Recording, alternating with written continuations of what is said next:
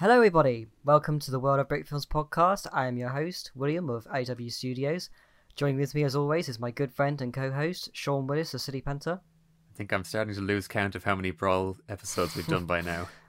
Oh, I'm trying to think, is it like, I don't know if this is our fourth one or... I think it must be. Yeah, wow. Yeah, as many as you've had years, I'd imagine. But yeah, so special guest today is Joko, the second place winner of BRAWL2021. Hello, the internet, I guess. Hello, and congratulations. Thank you. Congratulations to you, obviously. Yeah, I was just going to say, it's quite funny because, Yeah, it's almost as if you've become the guest on your own podcast. yeah, it is quite weird. Had to settle for second place instead. So I can't invite the winner this time.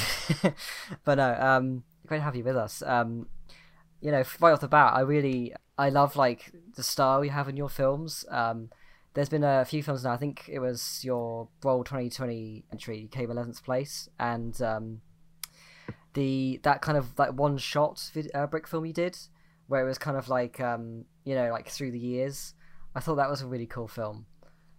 Ah, yes, Age of Amber. That was a lot of work, that was. Yeah, so we usually only just talk about the top 10 in depth. So, but I did really love that film from last year. So it's great to see you kind of move all the way up to number 2. That's really cool. I think it surprises me more than anyone else, to be honest. Well, yeah, it feels like your films are always kind of pushing the boundaries a bit. They're a slightly different style than what other people are making. You did The Cliff, didn't you, a while back? Oh, I did, yes. Yeah, I think I saw that. I wasn't really familiar with you at the time, but that was very interesting in style. And also that Brick 3024, recently enough. Yeah, so yeah, that one came out of me only having access to that one minifigure and the brick he was working with. Yeah, I looked around the room, went, oh, there's a mirror there, and well, there we go, an idea was born. Oftentimes limitations can create the more interesting stuff like that. But I mean, in that one, with some of the stuff with the mirror, I was looking at it and I was kind of thinking, I'm not even sure how this all works. Where are the seams, or where does one element begin and one ends? Is there editing, or is it all in camera? There was quite a lot of masking in that video. I spent longer on the edit than I did on the actual filming of it. But I could have spent less time if I'd just thought out some of the bits a bit more. It really didn't need all that much if I'd planned it entirely in advance.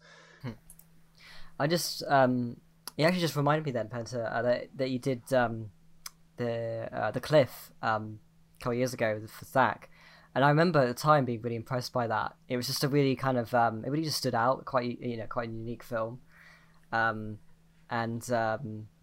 I actually forgot that you actually made that one. Actually, yeah, I remember really liking that when it came out. Yeah, that was my first Zach entry, wasn't it? So it reminded me of Worms, the old game. I don't know if you ever played that. Well, yes. It's actually based on an old Flash animation. I don't know if either of you have seen the original The Cliff. So basically, I took that concept of just lots of random people with random silly weapons and such like, trying to get either side of the cliff. Oh, yeah. And chaos ensues. I suppose maybe the original was inspired by some video games like Worms or other things similar. I wouldn't be surprised, to be honest. It's got big Flash animation, yeah. I wouldn't be surprised. Yeah, they're always heavy on the old copyright. But I was just thinking again, basically a lot of your stuff, it would fit perfectly in the current summer contest on Bricks in Motion Manifest, and I believe you're working on something for that. Is that right? I am, yes. And well, for the first time, my brother, who obviously I'm Jay from JOCO and he's O from JOCO. He's normally just doing a bit of voice acting stuff, but this time he's doing a little bit of the animating as well. So that'll be quite fun to see, to be honest. Very nice. Yeah, I actually saw a short clip that he did on Discord. Yeah, actually, I'm really looking forward to seeing the entries from Manifest. It's going to be really cool. Yeah, it should be a very interesting contest with the whole idea of breaking boundaries and coming up with new things. It looks like you're using real fire at some point. Oh, yes, that as well. That was an interesting one. Don't try this at home. Just a massive disclaimer there. I did vaguely know what I was doing. Yeah, did that all go according to plan, or are there any funny stories there? Well, you see, the funny thing was, only recently bought the DSLR, and I'm still giving that a test, to be honest. And this is my first real attempt at recording footage on it live. And for the life of me, I could not work out how to change the exposure properly in the video. It was fighting back against me. The only one setting I was allowed to change was it's like the frame time or something. But yeah, no, that didn't have any effect on it at all. So it's got a bit of an edit to make the footage match the animation which it's going to be sitting within. But hopefully it'll look quite cool. Yeah, I had a similar problem trying to do a live action shot with the DSLR, and I think I had to crank the ISO, which made the shot a bit grainier than all the other shots. But you know, I mean, I would have thought that having using vintage lenses rather than automatic lenses would actually no, maybe that was the problem. Well, I guess with a vintage lens, you know what it's set to. It's not going to have any digital sort of strange effects going on. Well, that's what I would have thought. I would have thought I'd be able to open the aperture to get the shot as bright as the other shots, but I don't know. I was having a lot of trouble with that, and I just kind of had to accept that the one shot was just a bit grainier. Yeah, I mean, when YouTube compression is factored into it, I'm sure no one's really going to be able to notice, to be honest. That's the thing. Yeah, that's another thing that kind of makes me miss using a webcam. You could just switch it over to video and it would look the exact same. Yeah, well, I mean, I've not given up on the webcam just yet. Yeah. It's definitely got its uses. For sure, especially your style seems to be heavily webcam focused. I mean, the moving camera. Well, yeah, with this latest Brawl entry, I did that entirely with the DSLR. I was just trying to see how much I could manage the whole camera movement with that, and I think it worked out all right. So what was the setup for moving the camera? Because it certainly looks unlike other brick films with a moving DSLR. That's probably because it's a bit haphazard, to be honest. I had it set on the tripod the whole time, and I had to shift the tripod around a little bit. And for a few shots in the hot air balloon, I was actually raising it up slightly and lowering it down just frame by frame, just to give it a bit of a bob to it. Mm. So a lot of manual camera movement on the tripod. So I'm guessing you must have a good tripod then, where you can move everything and it stays relatively steady. Yeah, fortunately, it's actually turned out really quite well. Because I feel like moving the entire tripod, I don't know, I could only imagine that being super inconsistent, and I'd get hung up on trying to, make it look, get it, shifted over an inch or two, or it sounds like yeah, no, I'll definitely say there's a bit of that going on, but with the whole 1 week deadline, especially, I didn't have a full week to work on it. The days I was available, I was just like, I have to get this done. And, if you look really closely, by the end of it, I did cut back a bit on the camera movement just to try and get it finished in time. But your the previous Johnny Thunder film, or the one for Thack, was that done with webcam? Yes, that was entirely webcam, that one. Mm-hmm. Yeah, I like all of those. I wasn't used enough to the DSLR to try it out for a whole 24-hour period. Shots where the camera is following a character through a room. Yeah. Those stand out in brick films, I think. When it's really tight and closed space and this character's moving. My one regret with that Thack entry was when it has a big pan around him in the future setting, and I just ended up going by way too fast. And for most people, they won't be able to see that this massive set that I'd managed to put together there. They'll just go, whoa, Johnny Thunder, spinning around him. But yeah. I don't know. Sometimes I think it's cool to make a big set and then just kind of breeze past it. Yeah, for that one, I was lucky enough to have the help of my brother again. Mm-hmm. I mean, I guess that must have been built beforehand. Yeah, I built it from different scraps and stuff that I already had together, and he helped me out. So hopefully no one considers it cheating, but I did a reasonable amount of prep before that Thack, just to make sure I had the sort of sets I'd be needing. If anyone does consider it cheating, then I think we're all cheaters, so it's an even playing field. That's always good then. Oh no, I mean, yeah, that film, I was so impressed. I think I did mention it when we were going through them and the Thack special, but I was just so impressed by just the sheer scale of it, the amount of sets to it in it, and it really did feel more like a BRAWL entry than a Thack entry, and yeah, I just absolutely loved this set. I think that that kind of the futuristic city, sort of scene as well, especially is really cool, and a lot, the amount of camera movements and stuff that were in it, I really liked. Yeah, thanks so much. I mean, I've no idea how I actually managed to fit that into 24 hours. Looking back, I'm just like, how do they manage this? Yeah. It's crazy. But yeah, no, I'm not sure I'll be able to make that longer one again. Yeah, I think everyone feels that. I mean, I struggle just to make like 30 seconds of animation in 24 hours. So Well, I only got 30 seconds done in a week. Yeah, it's the quality over quantity approach. Yeah, well, this year I was just kind of taking my time, just just seeing how much I'd get done, not really trying to compete or anything. But I'm happy that I did that, because now I have the start of a film. Oftentimes starting something is the hardest part, so I'll finish it eventually. That's what they all say. I have actually been thinking now, because winning Brawl, coming first place was kind of like such a big goal for me. I've been kind of wanting to do that for so long. Again, I always come in. I think we all probably all come into it like every year thinking that this year we're not going to make a good entry. I don't know if you feel that way. I'm always kind of like, oh, I've run out of ideas, or this one's just not going to be as good as last year's. But no, it was quite funny to me, because it's like I now sort of thinking to myself like, well, now that I've got like first place in Brawl, should I just kind of like, where do I go now when it comes to Brawl? Should I just sort of like, make joke entries, or should I keep competing? It's been cool to see people climbing through the ranks over the years, or over a handful of years at least. I guess your only next step is to become the most wins of Brawl for any animator. And that would take a long time for the top. to beat. To beat Twickabrick would take the rest of your life. Yeah. Especially if he starts competing again. That's true. We got it lucky this year. I mean, I was disappointed that there was no Twick entry this year. I mean, but obviously I can't blame them, because they did 10 years in a row. But of course, it almost feels like it's is it really Brawl without a Twick entry? I mean, it's always good to see some good films. So yeah. Any good film that hasn't been produced is, I guess, something we haven't got. But yeah, and of course, sometimes you might hear the odd grumble like, "Oh, Twick just win every time," but it's like, yeah, but we want people to make good films, and then we like watching good films. So if Twick keep cranking out good films, that's a good thing.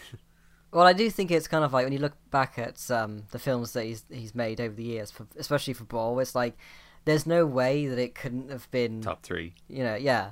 Like, I think like the one he did last year was incredible, and like, I just every year you're thinking back and you're like, oh yeah, actually that one, and that one. It's like, there's no, I never think of like, whenever I see him place like, top 3 and whatever, I never sort of question it. It's just because like, they really do deserve it each they really time. Are good standout entries basically, and that's what it's being judged on. Yeah. I mean, nobody's gonna like rank them just because of the name. Like, it's always the individual film, and they deliver every time. But yeah, for once, this Brawl special isn't about Twick. Yeah.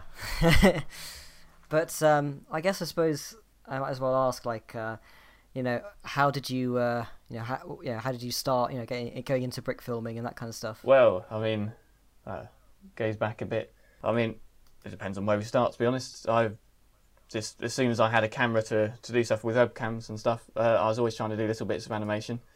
They weren't any good at the time. This was about 2011-ish. But my first real proper brick film, I guess you could say, was in 2015. It was very well titled, Raiders of the Egyptian Temple. Just rolls off the tongue, that one.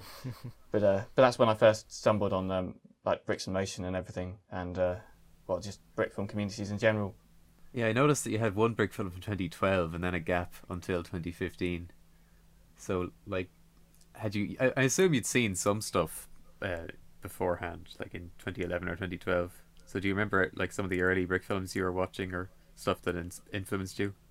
Yeah, I mean, lots of people, obviously they've been involved in the community from before like YouTube was a thing or whatever, but no, I stumbled on it all, just random videos on YouTube, bit by bit, and I got an interest in it because, hey, I had Lego, I like Lego, and here's some people making Lego moving in actual stories and stuff. That's what it's cool. So yeah, basically I've been wanting to do that, and finally it just sort of happened. And here I am. I still seem to be making them, so that's always good, isn't it? Did you ever see Namchild's brick films, like Through the Hatch? I mean, I might well have done. I don't remember that off the top of my head. Mm-hmm. just I sort of got really strange YouTube ones, but one which really stuck in the mind at the time. I mean, I wouldn't these days call it a particularly good video, but it has inspired me probably the most. It's just Lego Mars Mission movie. I can't remember who it's by. I could dig out the link and make that shown in some way. But you know, back in like 2008 or whenever Mars Mission was out, I was like, oh, I'll just see has anyone made something with these cool sets and stuff. And yeah, this guy just made this little story with all the aliens and the astronauts and yeah, that inspired me for the most part. I'm not familiar with that, so I would like to see that link. I think that's one of the ones where they don't speak and they just make silly sort of noises, you know, like the more official Lego produced ones did at the time. Mm-hmm. But I just ask about Namchild's stuff because he was using real fire and explosions. So seeing some of that behind the scenes stuff of your upcoming Manifest entry reminded me of that. See, there's a few old ones I've seen which did have fire and stuff like that. I can't necessarily place what the names of them in my head, but I mean, that's always good. I love the inclusion of lots of different materials. Yeah. So, I mean, I've made videos with sort of flour as snow and soil as soil, you know, all these sort of things. I love it when people make that. Mm-hmm. And it does stand out greatly. I think brick filmers are often like kind of fascinated when people are using something that isn't Lego. Even yeah, if I mean, people making silly, it think that it's like the easy way out, or you know, the quick way or something. But like the background in your Brawl entry, there's like paper or card or something, you know, like that sort of stuff. When ambition exceeds your Lego collection, sometimes you have to look further afield, and in this case, I think it paid off. But yeah, you know, like when you're watching a playlist of like 70 brick films in a row, and then somebody has a paper background, you're like, oh, a paper background, how novel. Yes, I have Lucy to thank for that, the resident mountain maker. Quite a lot of mountains to put together for that background, because obviously they're scrolling along in the background. They got to go a bit further than you can see on the screen. Mm-hmm. I mean, I really like anything like that when people are just sort of playing around, just sort of like expanding beyond just like brick films. I think it's just really cool to see, you know, expanding beyond Lego. I think it's just really interesting to see like different things you can do that are still practical but like not Lego. Like the thing I really like to do, I love doing explosions with cotton wool pads and just sort of like wrapping them up and just sort of like so they turn into like this sort of like, you know, it's like a load of fluff and you can just sort of like that does make shine some like gelled lights on them. That does make a good smoke effect. Yeah, it's something I'd like to try someday. It's always something like specifically with explosions and muzzle flashes and stuff. Every animator has a different twist on it, and I really love that. Yeah, even in the first place Brawl entry, the muzzle flashes were bricks and light. I guess light as well. Like whenever the guns were fired, like when I do the explosions, I did the same. Like either cotton wool or tissue, like balled up tissues, and then just shine loads of light in the frame as well. I like that a lot better than a digital explosion. Yeah, especially for a nighttime gunshot where it really would just flash out the screen. You know, it makes it feel like a proper impact. Mm-hmm. I think it might have been the first time I've done that with a gunshot, but it really just sells the effect a lot more, I think, than just having. I felt like at the time, like it wouldn't have felt right if there wasn't, you know, like a massive load of lights, you know, especially at night, you know. Yeah, I did pick out that in your entry, and I thought it was really nice, just the little brick. And then I think it was this Brawl. There was another entry where there was gunshots where, you know, there'd be a brick stuff light on the tip of the gun for just one frame, but as far as I remember, the wires were left in. It was pretty funny I think that was Panoramic entry. Yeah. I mean, that's a shame. I guess he just sort of ran out of time. Sometimes I almost like to see stuff like that. Like it just seems sort of, you know, very stop motion-y, like tangible. But at the same time, it's like, you know, it would have been pretty easy to mask just most of the wire for the handful of frames that it appears. This is again why it's always really good when people produce a behind the scenes of their entry, because you don't typically see all the work that goes into it, especially when it's just little things like that. And you go, wow, so this is how they've achieved that effect. Yeah. And, you know, it's always good. Yeah, that is true too, yeah. It is nice to be able to see how it's done even in the film. Yeah, well, I mean, that kind of harkens back to, you know, in our last podcast we were talking about the that brick film series that was kind of unfinished. And the way that, you know, like some of the animation was so like incredibly impressive, but like all the rigs and everything. Dr. Jobs, yeah, like all the rigs and everything was still there, but it kind of got, because the animation was so impressive and what they were doing was so creative, it kind of almost enhanced it in a way, because you got to see like, oh wow, these are all the things you can do, and this is how it was done, you know. And I think it's kind of it's really cool effects where like if you hadn't seen the rigs, you wouldn't have. It probably wouldn't have been as impressive in a way. I don't know. Yeah, it makes you appreciate how much work had to go into rigging it. Yeah. Like otherwise it just kind of flies by and you just think, well, that looks good. I mean, that's the whole thing with filmmaking in general, isn't it? Yeah.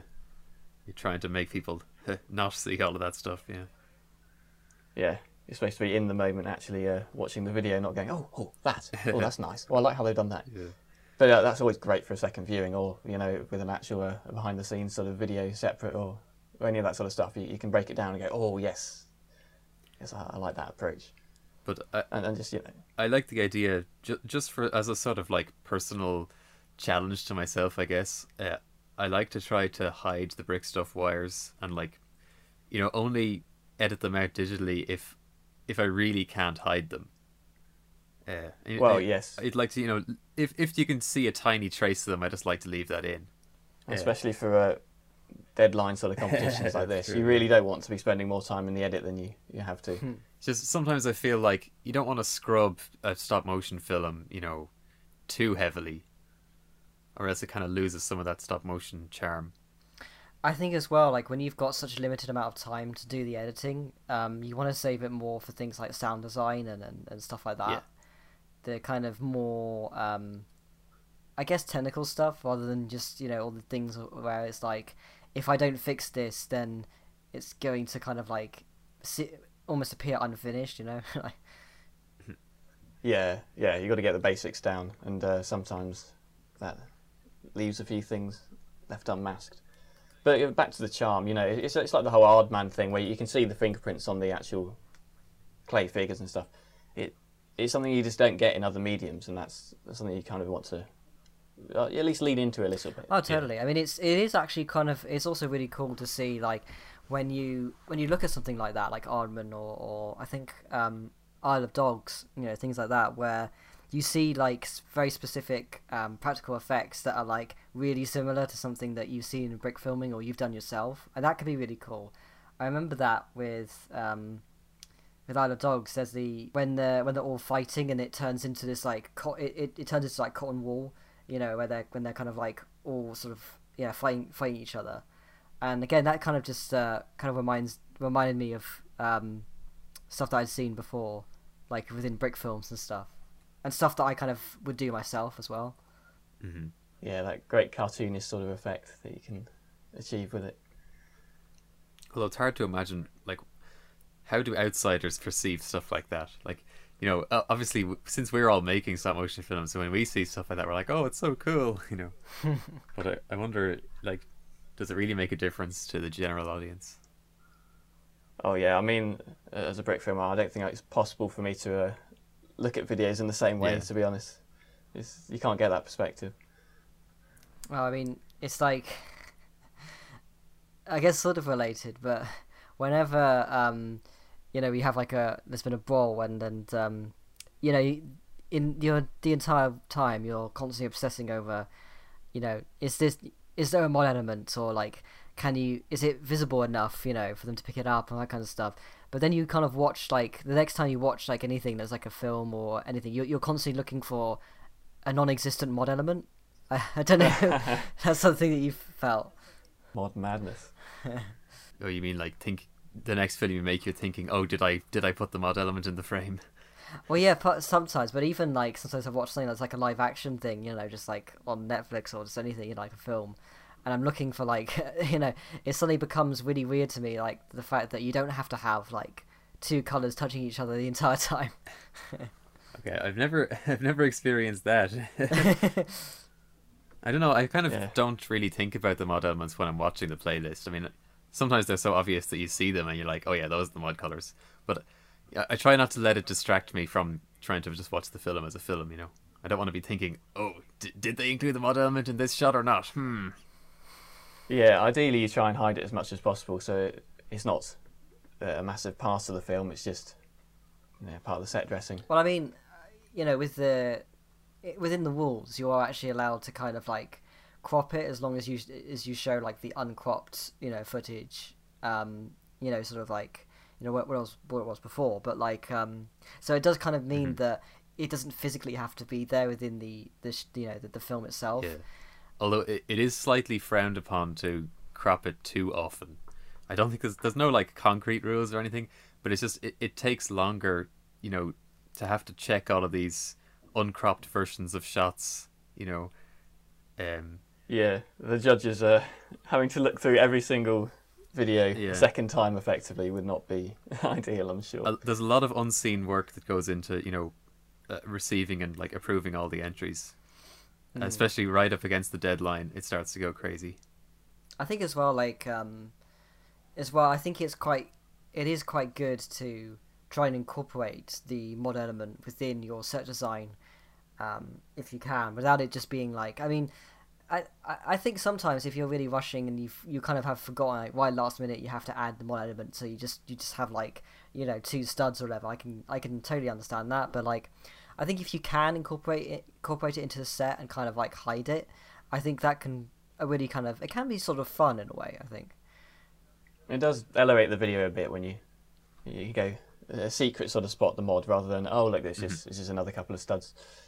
And I mean the 15-second rule also helps a bit these days, so you can actually pull the occasional close-up shot and all that sort of stuff where you don't have to worry at all about the mod element, and that's probably it's helped me. I don't know about other people competing, but oh yeah, totally. I mean, I couldn't have done it without the leeway really. Like, there's a couple of shots in succession where like I literally there was no way that I could add the mod element.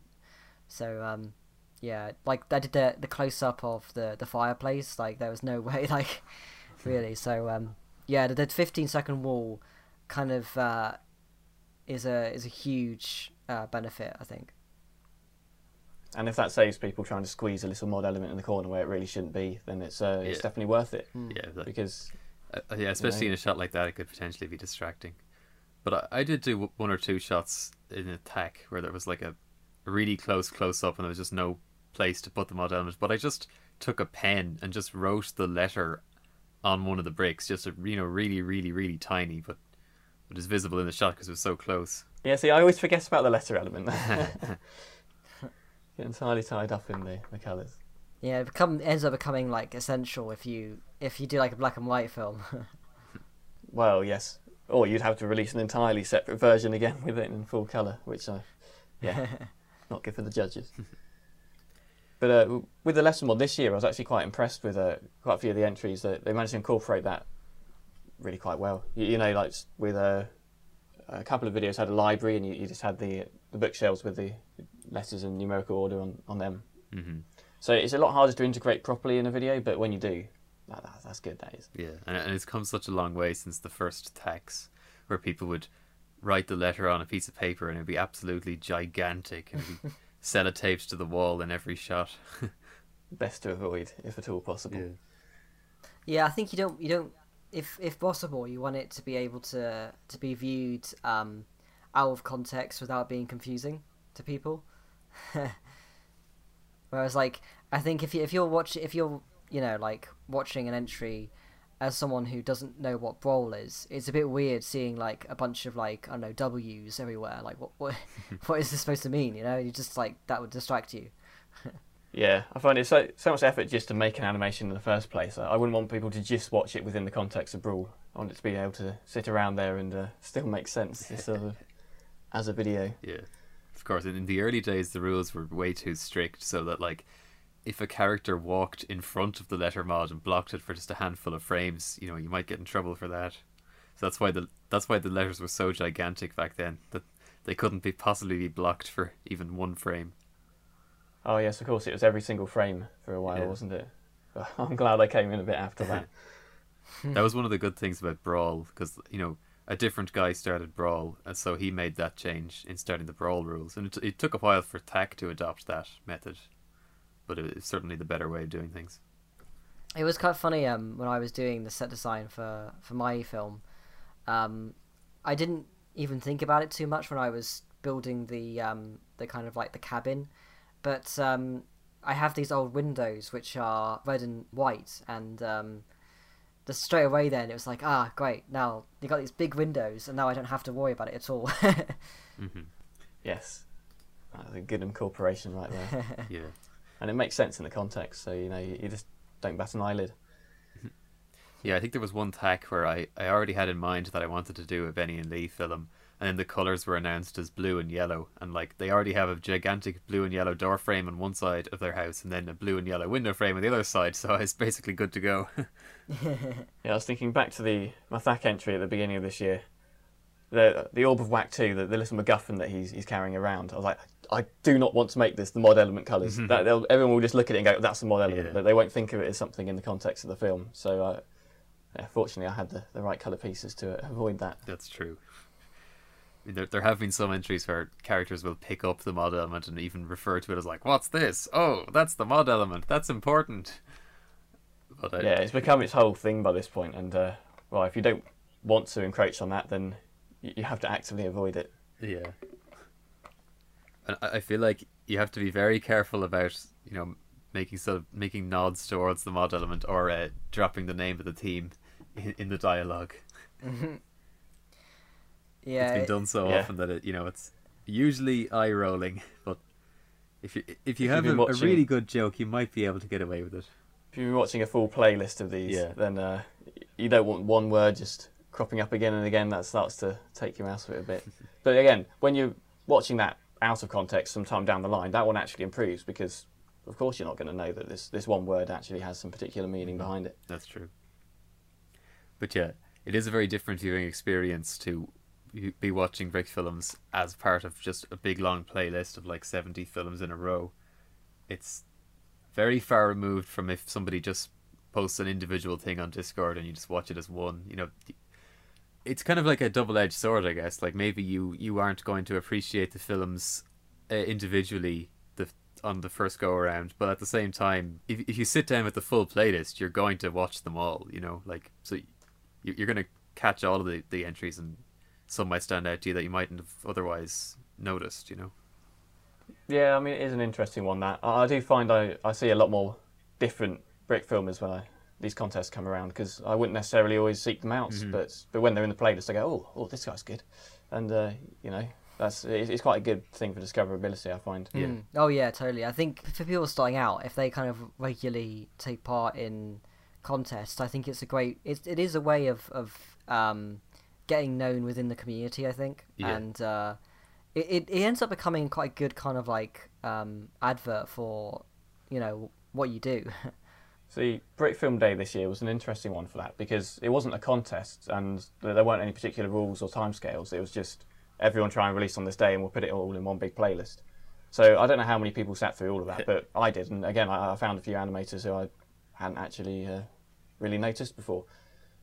But they weren't constrained by the normal contest rules. So having a mix of both is, I think, quite good. Yeah.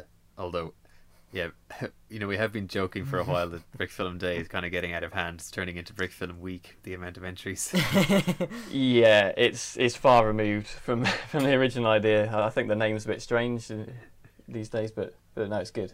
But just have community events like that. I think they kind of when they named it Brick Film Day, they were kind of like they were not anticipating how successful it would be, and I think had they known, they probably wouldn't have called it Brick Film Day. Every day is Brick Film Day. Yes, there's a lot of things that happen in Brick Film Day every day. And of course, when it started, the number of entries easily would have fit into one day. Yeah, of course, it was a more selective thing that they just chose a few animators and had them focused on that day. But there's pros and cons to both, obviously, and you don't get as much discoverability of new animators that way, do you? So a mix of both is always good. Yeah, but I always feel more motivated to watch an entire playlist if it's a playlist of contest entries, especially if I actually entered the contest myself. But you can notice that if there's people who might have barely any YouTube subscribers, like when they have a film in a contest playlist, it does have more views than their other uploads. So yeah, it is good for getting it in front of more people's eyes. If you're starting from nothing. Crazy how few subscribers some of the top 15 entries have for Brawl this year. Mm-hmm. I was just having a look at it again. I was like, what's going on here? It's just such a random mix of different levels. And I guess, yeah, that's just a case of how new they are to the platform, and it takes time to build that up. But of course, nowadays there's a lot of people who are starting out and they're super young, but they're already really, really good. They're a hell of a lot better than I was when I was the same age as them, which is always really weird to see. So, like, that can explain it as well. It's like, wow, how does this guy have, almost no subscribers? And then you check his channel and he's only made like 2 brick films, but already at a really good standard. Yeah, I do think that like Brawl and contests like it, like Zach, I feel like a good like couple of brick filmers get discovered each year. Like, like I think there's quite a lot of people that will they'll gain new subscribers and whatever. I think it's a good way of especially when I feel like this is important to really kind of like pretty much hammer in really the fact that it's never like guaranteed that you're going to get like a lot of views, and sometimes I think having good views is what really matters. I think quality of views over quantity. Yeah, totally. I think that's really what matters. I think I was talking about this the other day, but the like I look back at like my analytics and the YouTube Studio, and some of my views. I look back at like because my most viewed brick film is Dancing in the Street, and that's got like I don't know, like 47,000 views or something by this point. But like when you compare it to like the kind of response and the amount of like likes by comparison in terms of like by like views, my brick films that have got like a few hundred views have like a much bigger response. Yeah, I mean, I've seen brick films with only a couple hundred views that have more comments than ones with thousands of views. So I mean, it must mean more to the people who saw it. Well, like my 2 like most commented brick films are so my Brawl entry that I just released, Struck Attract, and Cut and Run, and they're by no means like they're not even up to 1,000 views, but they have by far the biggest response. And then they've got like for example like you look at like the comments of Truck Attract's got 45 comments versus Army Training Video, which has got 34,000 views. It's got 29 comments. So it's like I think people get a little bit too obsessed over the views, and they kind of forget like how the views are kind of like they have the least consequence in terms of I mean, I feel like that example just goes to show like it's good that the better film is getting more recognition comments wise. It just goes to show that view count doesn't correlate with which is the better film or not. Yeah, I mean personally I do find comments a lot more valuable. It's actually showing that someone's engaged with it rather than just put it on the background or something. And it's like, oh, people actually like my video. What's going on here? And I mean, supposedly you get that from the like button, but that's I don't know. I don't ever find that really many people bother with that. I don't even look at numbers of yeah, likes I don't and look at that on anyone's video for the most part. I forget it's there. Yeah, exactly. But it's like as well like there is another element to it as well in that we talk about different brick filmers and different brick films and stuff, and I think especially like you think of like Brawl entries that a lot of them you kind of remember for years to come, and it's really funny because you look back and the view counts are not particularly that high, even for like brick films from years ago and stuff, but like you never get this impression that they weren't big. I feel like if it weren't for the actual, if you couldn't physically see the amount of views that videos had, you'd have no idea like who were like getting the views, Yeah. That was kind of, I guess you could say that was the way it worked like before YouTube, back in the brickfilms.com era. The films that were recognized as classics, they weren't the same type of things that got all the YouTube views later on. So it felt like this era where because you didn't know what the numbers on things were, you just had to get this feel for what people remembered and liked the best. So it felt very pure, I guess you could say. Like the only reason that something would be remembered is because it was that good. So a word of mouth type thing is what are people actually engaging with and talking about. I think as well, like I've always kind of you know, I think even like in like 2015 when I was really first starting to brick film, I was already at that point when it comes to YouTube where like the era of like loads of brick films getting like, you know, hundreds of thousands of views and stuff, that kind of passed, unless you were kind of like one of these like, you know, Michael Hickox or like you know, the big kind of trending kind of brick films, you know. I was already sort of beyond that point, I think, when I started, so I kind of very quickly sort of realised that getting loads of views was never kind of a big like guarantee. Well, actually, come to think of it, it's crazy how fickle it is, you know. The rug can just be pulled from under you by the you know, the algorithm, or mysterious some YouTube algorithm. Exactly, some mystery in the sky. The YouTube algorithm is merciless, and you know, at any moment the success you have could be kind of completely taken away. And I think that's, you know, not just brick filming. I think that is true of like a lot of content, unless you're like doing something like, I don't know, there are some that I feel like to some degree are kind of like almost indestructible. You know, when you know, if you got like some people that have got like YouTubers that have got like, they're into tens of millions or something, and they, I don't know, like streamers or something like that. But like I'd say like a big chunk of content within YouTube, it's only kind of like, you know, one step of the algorithm away from completely, you know, YouTube just sort of like making them irrelevant in a way. Didn't Jang Bricks recently have to create an entirely new channel for some nebulous like algorithm related reason? You know, he's still got a good following, I think. So it's a bit strange. So this isn't a brick filmer. It's I don't know if you know him. He just does some reviews of Lego sets and stuff. Yeah. But yeah, that's really strange. And that's he's even still being successful, and that's happened. So I guess there's only so much you can fixate on that, to be honest. I wonder how it probably feels a lot worse to have achieved the sort of, you know, millions of views high and ability to make a career out of it, and then have it all taken away from you.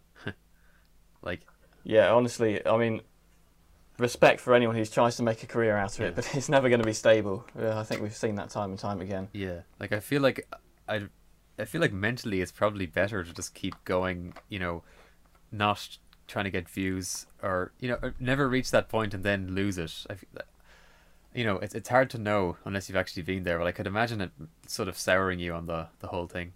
Yeah, thinking your glory years are behind you. Yeah. Yeah, I think, well, yeah, not only that, but then also, I think your glory years are behind you, but also that you're actually fairly young as well, you know, on top of that. People that were really successful when they were like teenagers, and now they're in their mid-20s, but they feel like they're kind of like 5 years have gone, you know. It's plenty of time to find something else. Yeah, I just and yeah, I feel like, I guess this is not, I mean, I guess sort of technically related to brick filming. Like someone like Bobby Burns is probably an example of how, like, as well, like, I think getting a big amount of fame all at once can have a really negative effect on you as well.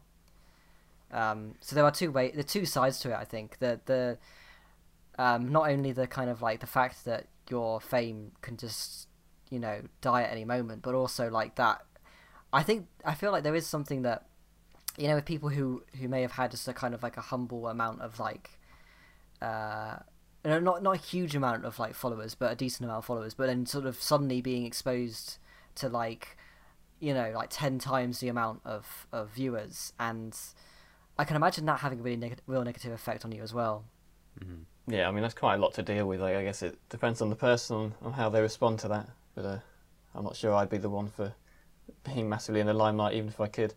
Yeah, I mean, I guess it's just different personality types, you know, like we always see that there's, you know, there seems to be brick filmers who are happier to just enter the contests and, you know, engage with community, even if the films might not even crack 1,000 views, but it feels meaningful to enter contests and have, this sort of shared experience. Whereas there's plenty of other people who never enter any contests and, maybe make things that get more views, and I guess that's just what they prefer to do.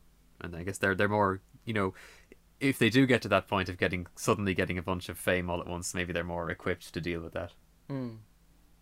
I think Who knows? as well though, like something that kind of is sort of related to the the whole like the views being good rather than worrying about like the kind of number of views you're getting. I think another thing as well is like I really love it when people comment on very specific things within a video that they like. I mean, I think it's a really nice feeling to get like any comments, but like when the comments are literally literally kind of talking about very specific things they like, it's really nice. Like I found that with the Striker Tracked, like there were a few comments about the very specific the transition between when the cigar falls on the floor and it you have the transition to the fireplace.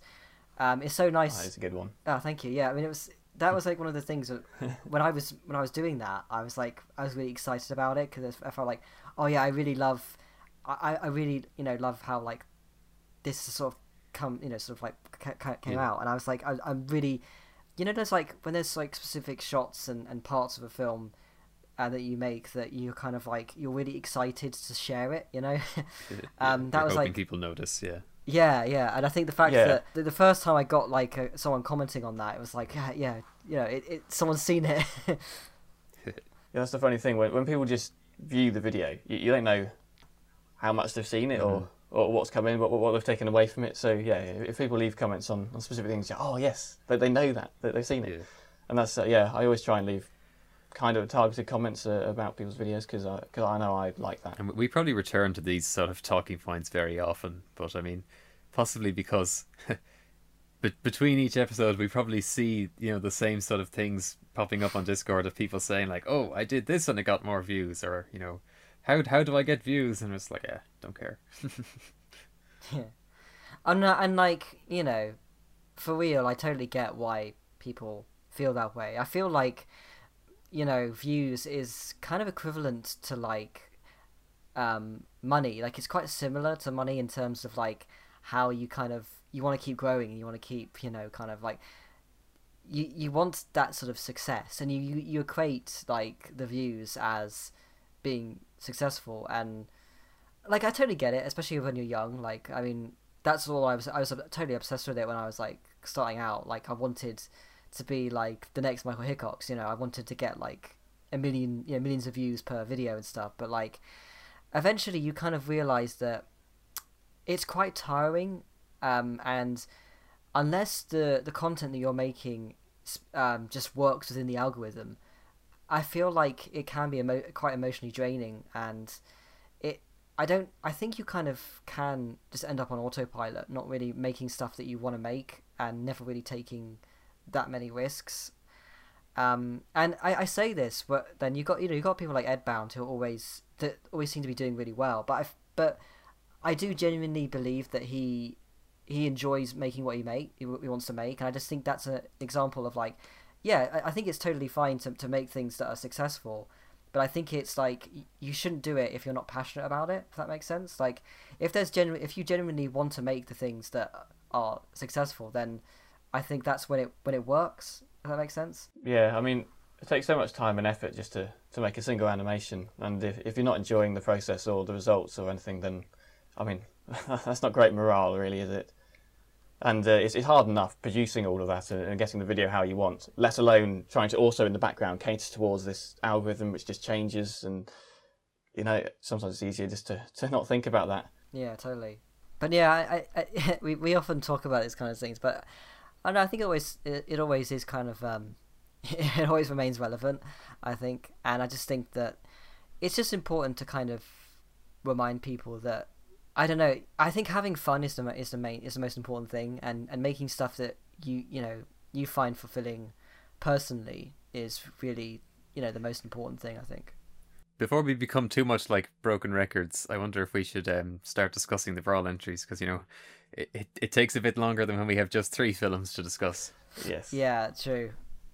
yeah, I think this is quite a good time to start. Yeah.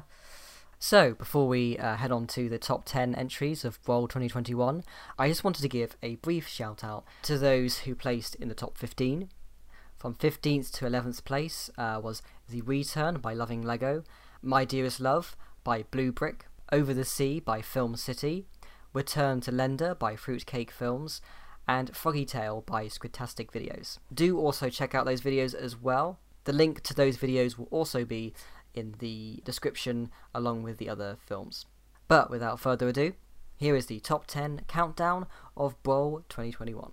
The 10th place entry is A Day in the Life of Gus Gieswald by Panoramic. It's like Geesewood, I think.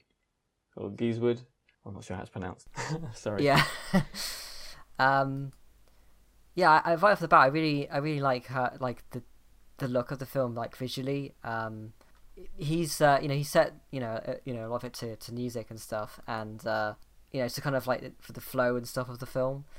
I really like the kind of like aesthetics of the film, I guess. I feel like the film is mostly centered around the kind of like the tone and sort of like style of the film.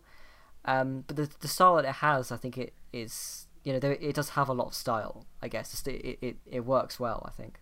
Yeah, I think it does often work for a film to be sort of like, yeah, maybe the plot is almost secondary to the style, but that's okay, because it's like it's there to just get you into this sort of style piece. You know what I mean?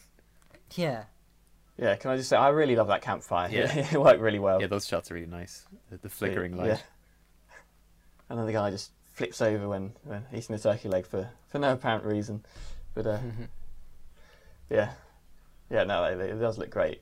I really like the fireplace, and it's a really creative, kind of thing. I feel like instead of just going for the typical flame piece, he wanted to kind of go for something that was a bit more like a smaller fire, and yeah, I think that came out really well. And the lighting in general for that is really good, because it's not just an awkwardly light background behind this fire. It really it sets the tone. It feels like a night out in the desert, I think. Mm-hmm. And there's a lot of nice physics to the animation, like when things are thrown, they hang in the air for a little bit. But one thing I do want to say though, and it's kind of going against what I was saying earlier about the leaving in the sort of traces of how things are made, but it does feel like people have really pushed sort of not caring about blue tack being visible in brick films for a while. And I don't think it needs to be scrubbed down to absolutely nothing, but I do kind of wish people would, not make it like jump out at you, not make it be super visible where possible. Yeah, I do get that, but I'm not sure I'm one to talk. I do have a habit of leaving it visible, especially for the out of socket animations. Yeah, I mean we've all done it, but yeah. Sometimes you have like a tiny bit, and I know like how I love doing out of socket animation in my films, and quite often there's always just a little bit of tack you can kind of just about see, and I think that's fine. Yeah, I think like there is a point where like they the animator just really doesn't care about if it's in shot, and they'll kind of just like have like a massive like swab of like of like blue tack, where it's just like it gets to the point where it's just distracting you from the actual animation. I think more so than just like having a rig in shot in some ways. But I guess some people just find it funny to just leave it in and make it obvious, like, yeah, I'm just using blue tack here, and that's the joke. But I don't know, it just kind of distracts me, but that's just me. I mean, personally, until someone pointed it out, I didn't really think about it. I was like, look, he's floating. What do you mean there's blue tack? Well, I don't see that. But yeah. It is always good to try and hide as much as possible. But I suppose we should talk about the 9th place entry. Yeah, so Dari's Wonder Reality, which by Toe Productions. So yeah, it's visually it's a really it's a really impressive film.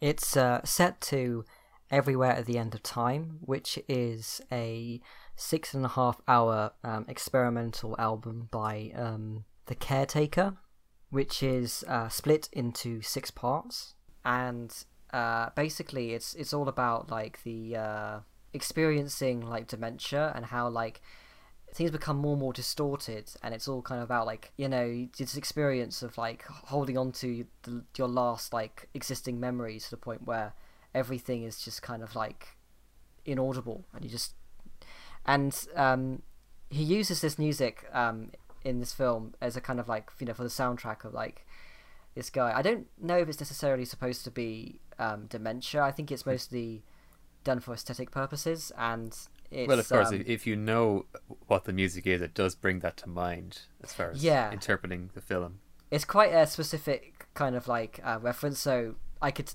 imagine that a lot of people not realizing that. But yeah, I think in the film he's like trapped in his dreams, and he's like trying to like wake up, and there's a lot of like really creative visuals throughout, yeah, I think it's very effective on a visual level. Yeah, dream sequences always have a lot of potential, and obviously, you know, this one takes its own approach on it, and that's quite cool. I think I'll just talk about the bit in the real world looking place at night with the rain and everything. I always love it when people use water. I know the drops are bigger than they would be in reality, but no, I love that look, and he pulled it off really well, especially with the lighting and everything. It really set the atmosphere alongside the music.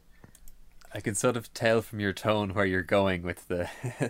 I just kind of want to say, like, I feel like I was on board with the story and it being sort of more open to interpretation, I guess. But I felt like it kind of fumbled the ending by kind of turning it a bit jokey. It kind of felt like it didn't want to commit to being a bit more abstract, whereas I would have preferred if it did do that. But for the majority, I really was on board with this entry. And as far as I know, the guy who made it is like remarkably young for how good it looks. Like, you'd never think that somebody would be making something this good at what I think is a young age. And also, one thing I want to say, it looks like he already has macro filters. And I only just recently got macro filters for the DSLR, and I can't believe that I made an entire major project without them. So if anyone's listening and they have a DSLR but they don't have a set of macro filters, highly recommended. I'll take that on board. Yeah, I mean, that's something that kind of strike me, is that they're quite young. Well, I assume fairly young, and the fact that this is a, you know, incredibly impressive film on a visual level, I think it's what, especially like, I think there's a lot of variety. I think it's simply by, you know, being, I guess, by nature being, you know, like a variety of like dream sequences and stuff. There's a lot packed into it. You know, you have this kind of like, you know, the sort of white sort of void, and then you've got like this sort of street scene, which I think is probably my favorite sequence in the film. Just like aesthetically, I really love that shot when just after he sort of jumped out of the window of like the first dream sequence, and then there's like this really cool shot of a rooftop, and the suggestion of like the world's, you know, like you've got like lots of city, like, you know, like buildings and stuff. That was really cool. And then you've got like the lighting of the different buildings, and you know, there's just I just found it very, very effective. Agreed. And yeah, I mean, there's so much in this film that I really like. I think that, I guess if I'm going to be kind of critical, I think there is sort of and I guess this is something that kind of you kind of pick up on over time when you're making stuff. Like having the title card at the end saying like, then he woke up. Like you'd be able to kind of like pick that up on that without seeing, you know, without having to be told like in a title card. I totally get kind of like, you know, when I was starting out, like that's something that I probably would have done myself. But like, but, you know, I do want to say that, like, I don't want it to sound like we're sort of writing off any sort of story level entirely. It might sound like we're here saying, oh, you know, visually we like it, etc., etc. But like, I think the reason why these sort of story concerns or title card concerns are being mentioned is because it was like so close to not sort of fumbling it, if you know what I mean. I don't know if I'm coming across too harsh, but it's a bit of a tonal clash at the end, unfortunately. Yeah, I guess. But I mean, we wouldn't even be mentioning it except for the fact that it was doing well for the majority of the film. You know what I mean? Yeah. I mean, that is definitely worth like I guess pointing out is that like there are so many elements of this that are that's so strong, and that is mean primarily the only reason why we're kind of being critical of it is because there is so much to appreciate. Hmm.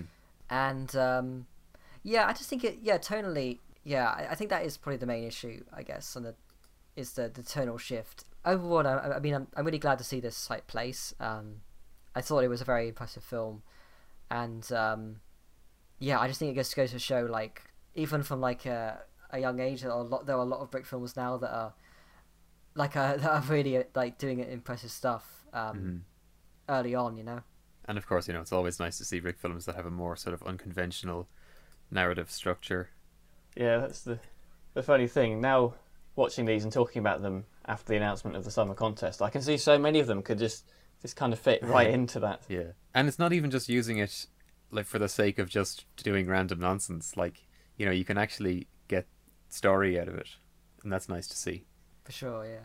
So should head off to the 8th place entry. Yes, Can do. Cool. Aftermath by Bricks and Pieces, and actually it was quite funny. There is actually there was a bit of a theme in this year's Brawl of like films about soldiers, but this one I really liked, just for like I think it is very effective for like how short it is. Yeah, I mean it tells a lot again on just like on visuals. Yeah. Which I really like. Yeah, I generally call them the unofficial teams when there's something that keeps popping up in all of the entries, even though it has seemingly very little to do with what the stated theme was. And yeah, this Brawl was certainly films about soldiers. It seemed like the two kind of like unofficial themes were it was soldiers and returning items at a shop. Yeah, but that kind of makes a lot of sense. Yeah, you'd expect that one. Yeah, I'm sure there's a few that when whoever's running a contest is selecting a theme, they're I'm sure these are going to come in. But yeah, I don't know in this case about whether that would have been predicted. But that's I mean, part of the sometimes fun they're basically impossible to predict. Like, was it last Tack when there was just a whole bunch of entries of naked people? I think it was. Yeah, and yours was one of them. Had. Yes. Hey, he had trousers. Something that I also filled into was the 4:3 aspect ratio, theme, which a lot of entries had. Yeah, funny. I nearly chose to go with that for this one as well. But yeah, certainly this is one of a number of entries where the strength is certainly telling the story without dialogue, and all the framing is very nice. I also really like match cuts where you've got and like they have one here where he's like he goes from being the soldier to sitting down. It's like the face is in the exact same position. That kind of stuff I always find really impressive. Mm-hmm. But yeah, I know you've mentioned this before. If we have to criticize the smiling guy who's dead. Yeah, there's much less Lego faces available which don't have big excessive grins on them, so I can see how this always happens. But the guy who's got like two actual holes in his torso and blood, but then he's just got the classic hilarious mustache smile face. I was kind of laughing at that, to be honest. I feel like you could probably maybe turn the face away from the camera, and you might be able to sell it. Yeah, like I've done that in the past when what I do is like if they get knocked out or whatever, I usually just like turn their face away so they're not like they're not visibly awake. And I guess this is kind of similar in that it's something that is a bit of a pet peeve for me whenever with brick films is like the choice of face, and I admittedly have done this myself. I think using like inappropriate faces for specific things, especially if it's like a smiley face or something that's supposed to be quite serious. And the smiling mustache face, I've always thought of that as one of the most inherently funny Lego faces, which is probably because of seeing the Meat Sauce films by Chihuahua. If you throw a clip of a Meat Sauce film on the screen now, it'll be abundantly clear to everyone why that is. See, I was thinking, What about people approaching it who aren't used to Lego animations? What are they going to see when they look at faces like that? But then you've thrown this curveball in where it's like, oh no, but you have seen too many brick films, and now you've got a particular association with it. So, yeah, minefield of context. You know, one thing I do want to say though is, so I guess sort of related to talking about the visible tack, it seems like they were using like white clay as the meat on the chicken leg when it's being eaten. I think that's a really good use of visible clay. You know, using it as sort of food getting eaten. Oh yeah, I actually noticed that before. Yeah, again, a little bit of taking another medium in to enhance the general brick film. Mm-hmm. Yeah, I mean, when you look past the smiling faces in the battlefield, this is definitely one of the more harder hitting ones of the war, because it's quite hard to express in Lego, and especially if there's loads of action going on, you just feel it like, you know, it's an action movie. But this one, because it's aftermath, it's set after the war, you like the battle, you're looking at it and yeah, it works. It's quite hard to achieve a serious tone in Lego, but it does do a reasonable job in this one. It worked really well as a very quiet entry. Like, that is true, actually. Something that I hadn't even really thought about is that it felt very deliberate. Yeah, like I think, you know, so often it's always about the action, and people often forget like that sort of, I guess, quite sort of disturbingly quiet. You know, kind of like it's all over, but it's like, yeah, I guess that's something that you don't really see very often, especially in brick films. The sound design really does help with that. It didn't need music, and I'm glad it didn't have any, because you know, it feels more raw in that sense. Yeah, I think it definitely added to it, that just sort of quietness. Yeah. But yeah, I think that this film is the highest placing war brawl entry, so it wins that contest. Yeah, true. The weird secret extra theme contest. Like a good sort of honourable mention for that, like, you know. Because I know that if I accidentally make a film that, you know, has the sort of unofficial theme that a bunch of others have, I always think, oh no, now if we all did the same thing, we're all gonna look, you know, a bit lesser in the playlist, you know, to no fault of your own, just because of the repetition of the thing that keeps coming up. It's like you think that people aren't gonna, you know, like your entry as much. So, but if you end up being the highest placing that had that, it's like, yes, I win. So head over to the 7th entry, Beacon Light by Formal Lens. Another very visually strong entry. The lighting is actually like particularly good, I think, in this one. The colours are really nice. Yeah, there's a lot of vibrance to it. I like you have like that kind of like the ticket booth, and I really love how much, you know, brighter that is compared to like the rest of the room and stuff. And just like sort of attention to detail, I really love.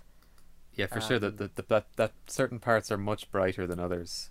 It looks great, and yeah, sometimes in brick films, I think people are kind of afraid to do that. Like, you know, once one part is bright, they kind of think, oh well, I should really even out this other part, but oftentimes that's not the way to go. Yeah, and I think as well, what makes it stand out here in particular is that the focus is quite, you know, of the like the film is quite often the most in the dark. Like, you know, you have like the lizard guy, and he's like walking past, and the booth and stuff, and it's like, it's quite, you know, it makes it really kind of stand out, and really kind of like, it kind of puts it more attention on it even more, the fact that, you know, the kind of vibrance of it all, you know, you're paying attention to like the darkest part of it, you know. But you know, one thing I kind of do want to say is that, like, when this came up in the playlist, you know, I was thinking, man, this entry's great, you know, I'm really enjoying this, this is really engaging, etc. But then if you asked me what was the plot, I'd be like, I don't know.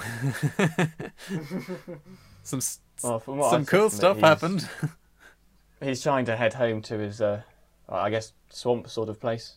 I guess the audio cue of the the bog sound. I guess frogs. Yeah, maybe it's my own fault for not paying attention. But like, I don't even mean that in a bad way. Sometimes it's those brick films where you're like, man, that was really enjoyable. I really enjoyed watching that. But then it's like, what actually happened? He found his way home.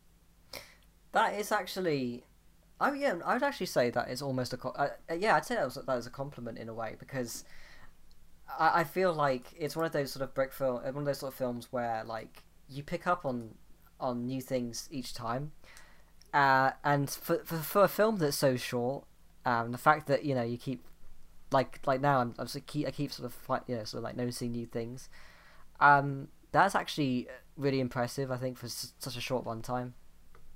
Yeah, I'm a fan of the grungy space aesthetic, and this does quite a good job of that. Mm-hmm.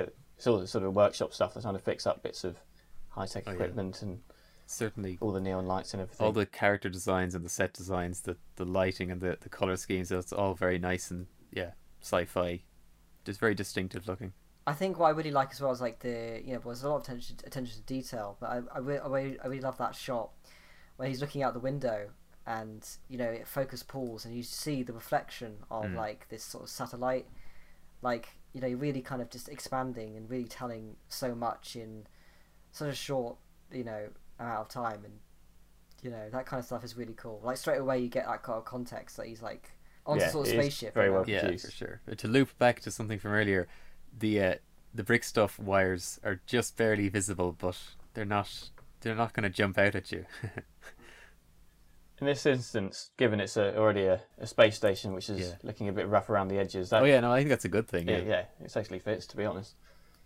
Yeah. So sometimes you can leave the wires in as part of the set design, and I think that's I think it works to the film's advantage here. Because they're kind of wires, Yeah. It kind of in context of like the film, it can make sense. I think that's the main thing it has over something like the TAC. You can sort of justify it on a set design way.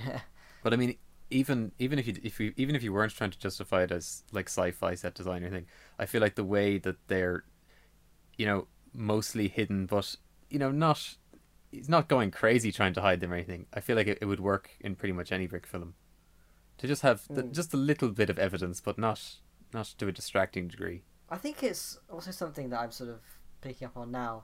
Again, there's quite a lot to talk about in this film, even though it's so short. But I really like how there is a variety in terms of like what the camera is doing, like in terms of like the depth of field, and because I don't know if we've actually touched on this in the podcast before, but like some brick films sort of try and go too much for the kind of like you can't see the like it's shallow just like all the time. Yeah. I mean, it seems like a very popular feeling among brick filmers that like, shallow depth of field instantly makes anything look cinematic, but they're often not using it in a sort of motivated way. It can be a bit of a crutch, so you don't have to design the background quite so well. That's true too. But I feel like this film it kind of it shows a lot of the kind of how the scale of the sets quite well, I think. Yeah. So it definitely adds to it. It's quite purposeful in the way that the sort of the depth of field is used. I agree. Yeah. But yeah, I guess we'll move on to the sixth entry. How to Eat Your Grandpa in 60 Seconds by Sanjira. We love to see it. So how do we start with this one? Very classic Sanjira, yeah. Great stuff. Yes. I mean, I could try and, I guess, give like a plot summary. For what it's worth. The grandpa dies, and the son has an idea to dig up his grave with his son and eat him. For some reason. But then he then eats his son to retrieve his dead body, but then the twist turns out that they all turn to beans. Hershey's beans, or I think that's the brand. In his liver for some reason, because of course that's I think this is probably the hardest one to talk about. You just have to watch it. Yeah, it makes sense when you watch it. Somehow. Yeah, it is surprisingly coherent when you watch it.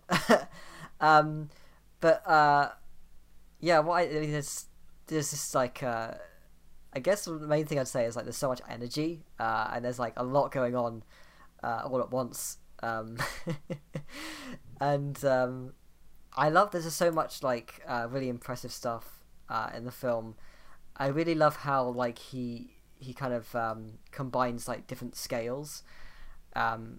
It's really fun to watch the like frame by frame when he kind of like his the mouth kind of like goes over really big, and then he like those brick built heads are horrifying in just the right way. Yeah. But Sanjira's animation it's so particular. Like, he knows exactly what he's doing, even though if you were to describe it, it might often sound like amateurish, but it's like the most professional amateurism. Like, with the JPEGs over he the knows top. that it can be funnier to just alternate between two frames over and over again rather than doing anything more than that. But like, it's always chosen at just the right times, and they alternate just far enough between each other to make it the maximum funny.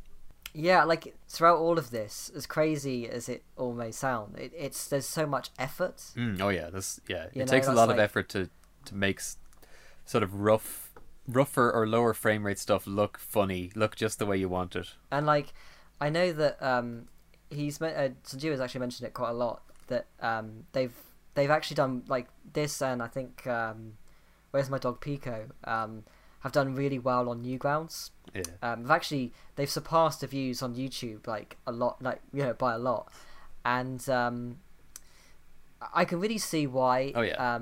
It's like it attracts the Newgrounds sort of like crowd, because I feel like it's quite reminiscent to a lot of like the kind of flash animation that I've seen. Yeah, on I totally get that. Mm-hmm. That sort of a video. And definitely like the sense of humor as well. I think kind of it works there as well. And it's cool to see this. Like, I guess that he's using Blender for a lot of these shots. I think he's been like, experimenting with Blender and trying out new styles. Yeah. So this is sort of like a merging of two different styles, like the Pico style, and then also this new sort of Blender style. That seems. And obviously, it's really nice whenever there's somebody who's using different styles, even if it's a style you've seen them use before. But when it pops up in the playlist, especially, it's like, oh, every other film was a normal type of brick film with figures walking around on the ground, but this one's totally different. So it's like, I don't want to say a breath of fresh air, because obviously I wouldn't be looking poorly on regular brick filmers doing things in the regular brick film style, but it's just a nice little novelty when there's another style in the playlist, especially or else if there's a Robuca brick film in the playlist as well. I think there was this year that was really good. The one with the Technique figures on the car. I really enjoyed seeing that one pop up in the playlist. I think as well, like one of the things that I really like about Sanjeev like sense of humor is like, for some reason, like his like potty humor just works. Mm-hmm. Like I don't know why, but like there's that bit in like the very beginning where for like no reason at all, there's just a shot of the baby farting. That was so funny. Like, and it just, and I don't know why, it just makes me laugh so much. There's another one in I think it was in Head Loose, when they're interviewing these like heads, and one of them just vomits, and that's the interview. It's sort of crass humor, but it just works somehow. It certainly works for me. It hasn't been approached from clearly a point of quite a good amount of talent. That definitely helps. Yeah, actually that is true. I think it is partly like how kind of like, again, it always feels like effort has been put into it. So even like if it's just something that's like a really a stupid joke, it just works. Also, the faces are cool. If there wasn't so much else going on, we probably would have mentioned the faces already. But the fact that he's doing these like crazy, like drawn on faces the whole time. Yeah, I noticed there's like a few weird shaped heads going on there as well. It just swaps out. Mm-hmm. And obviously, I think those must be citizen brick heads, like oversized, and one of them's like really, really tall at some point. Yeah. It is a good one to break down frame by frame on some bits and go, what's going on? Yeah. Actually, breaking it down frame by frame as well, I think there's actually might be one of those citizen brick heads that's like two heads merged into one. I think he uses for literally like one frame. Oh, it's a mere frame type thing. Oh, that's quite good. Yeah. I have to look good. back over that. But you know, some of the actual like brick built stuff is cleverly designed as well. Again, it's sort of like the kind of thing that you hardly even register it when it's going by because it's just so fast paced. But yeah, like well, you mentioned the brick built heads that are horrifying in the right way, but also like that that shot when they're heading to the grave and there's like, you know, the funny sort of cartoon house and the clouds in the sky. It just all looks, you know, funny in a stylized way, or stylized in a funny way. I think a lot of it as well, like you know, there's like holding on to like frames and like, you know, sort of just like going, you know, it's repeating the same like 2 frames over and over again, and then there's also like shots that are just like so like they're like half a second, and I just think I don't know, but like, I think in terms of the editing and everything, it adds to the humor so much. The editing and the like, sound design. I guess it feels like we've said a lot about this one, probably because I have this feeling that like not everyone would get it, but in my mind it's like it's all extremely even though it seems rough and crazy and all, it's like there's a lot of brains behind it. But it's hard to explain how or why. I guess you've kind of talked about it before, in the kind of the humor that comes out of putting loads of effort into something that is like really stupid, and you know, like something I know, like I think in Tokyo Trouble 2 there's all that kind of like the amount of effort you put into like the set design for like literally one shot, just to add like a visual gag at the end and stuff like that. There's so much humor in that, like you know, just putting so much effort into something that's like just one very short joke. Yeah, just that in itself. But also just kind of, you know, I often get this feeling as if, you know, people who haven't been it's really hard to word this without sounding pretentious or without sounding like gatekeeping or whatever, but it's like people who haven't been around as long just think that smooth animation is the only good animation. But the kind of animation that Sanjiro does, I find it to be more impressive and fun to watch. It's definitely hardest to do right. It's cartoony, isn't it? Like it's a very cartoony style, and really not going for like realism in like any sense, I suppose. But it's like really well animated though. That's the thing. Like, I think there's this kind of thing of like people think that smooth equals good, and it's true. Like there's some brilliant examples of smooth animation. Yeah, of course. Yeah. But like it doesn't mean that anything that isn't smooth is bad. I think that's quite important to kind of point out. Like I think there are so many different styles of animation that you can do, and they all use the same sort of underlying logic.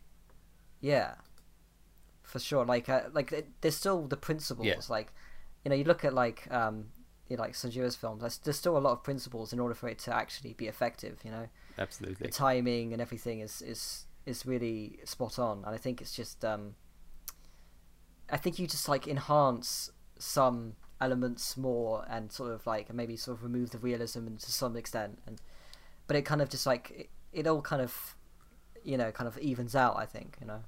But yes, I think we have talked about this one enough. Yeah.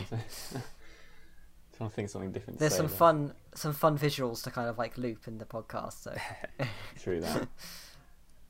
But yeah, I guess we're going to move on to Deja Vu by Mind Game. It's nice to see Zach finally make a Brawl entry that was actually on time. Yes. I do really love like the look of the film. I think, isn't it, because the actual like you have like the original set from the Ben and Andy films, the old ones. Well, it's kind of the Bad Day set. Yeah, it's been updated. The tree is fully grown, and you got like the sort of wider kind of like cityscape, and everything is like modernized. And like I haven't watched the Ben and Andy for quite a while. I think I need to kind of like go back to them again. But like I really like how like I am sort of reminded of like the old set. Conceptually, I really like that idea of just going back to something, but it's like the time has passed in real time, you know. Yeah, the tree has grown. You snuck a few of the architecture sets in the background there. I'm pretty sure they didn't exist in 2007. But it just flashes in. Well, I mean, it's referencing a film from 2005. Oh, 2005, so yes. Well, even further back. It definitely feels like I need to know that when I kind of watch, I think it's Twin Peaks. Yeah. Well, it's I sort feel of like David Lynch stuff in general. yeah, But yeah, I mean, I need to mostly kind I of. guess some of the Twin Peaks stuff is the closest point of reference.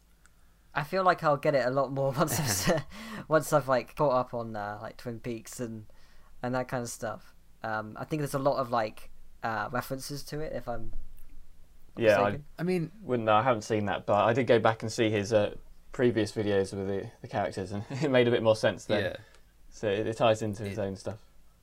it's not so much directly referencing Twin Peaks, but yeah, it's directly referencing the earliest Ben and Andy films. So of course, like when I watched this first, I got it all straight away because I've been watching those since like 2007. I forgot almost that like other people wouldn't get it so much. I mean, don't get me wrong, it still worked the first time around when I had no context behind it. But even like ignoring any sort of questions about what it's referencing or whatnot, this is one of the tightest constructed entries. Like the editing, the pacing, the timing of everything, like between how the characters respond to each other with what they're saying, and like the sound design especially, it all just draws you in. All of those sort of elements that are harder to sort of quantify, I guess you could say. There's a lot going into this.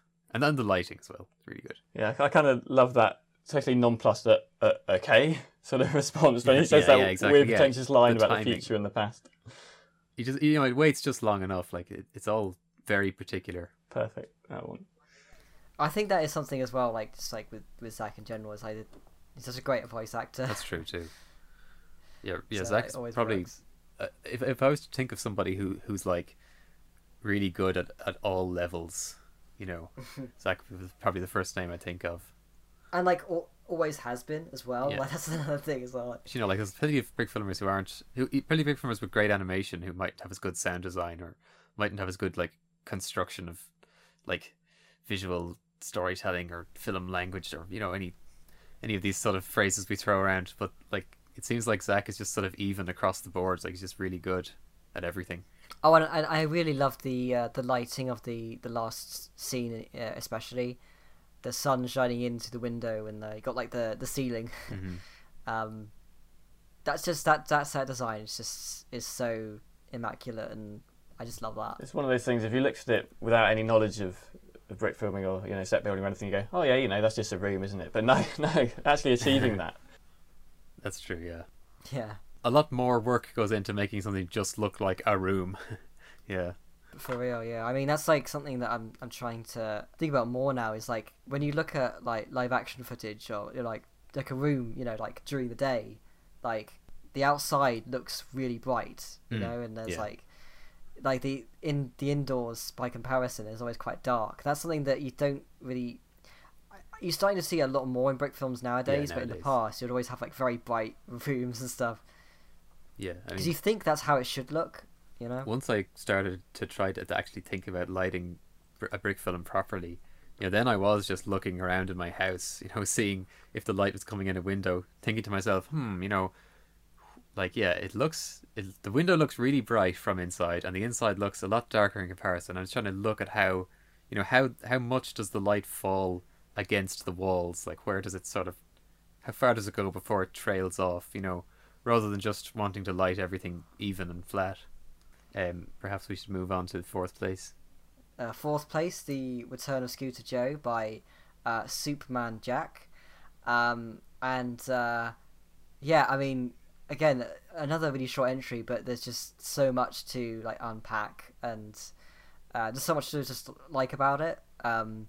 Just like the the visuals, but like the animation, and like I love the speed of the bike kind of like smashing into the ground, and the physics of it is so good. The physics of the wheel bouncing away after it crashes is fantastic. It's a proper cartoony sort of video. And it's like the brick built fire. That wouldn't necessarily work in every video, but in this one it is the perfect choice. The way that he did it. It is.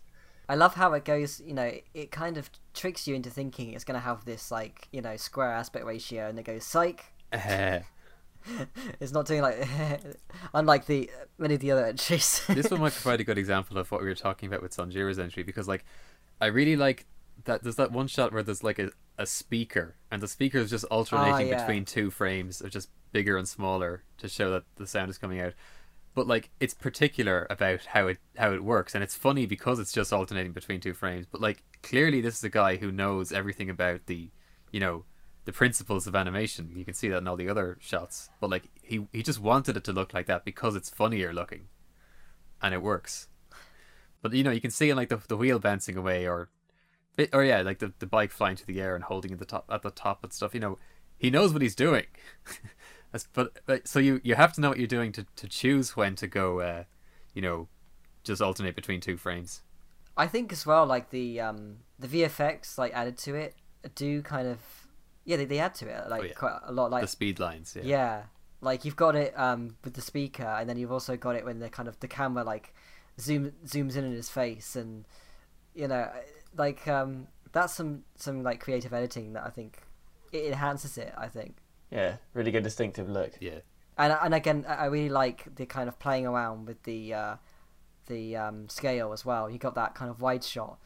And the like, I'm watching it again now, like frame by frame, like how perfectly it kind of it syncs up with, like, goes back straight to the the normal scale, and it just like, I don't know, it just works so well, like the editing of that. It's very impressive, I think. Like, the first time I watched it, I just kind of, you know, just watched it as a watched it without thinking about how it's done and all, and I just didn't think about like the background. You know, when after he's crashed the bike and the background goes, there's a couple of layers. Like, one of them is, you know, smaller scale stuff, and then there's paper in the back.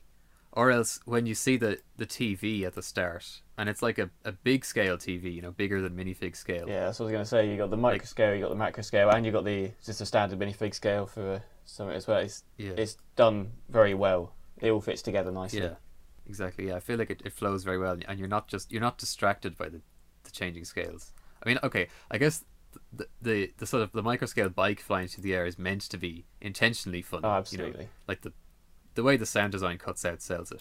Yeah, you know, that music, what it reminds me of. I don't know if you've seen the Grand Budapest Hotel. There's a shot in that when they're skiing, and it cuts to this very, very obviously like fake like shot of, like, I don't know if it's like figures or something. It's very comedic. I know that there are a few sort of comedic model shots in that. Yeah, I get the idea.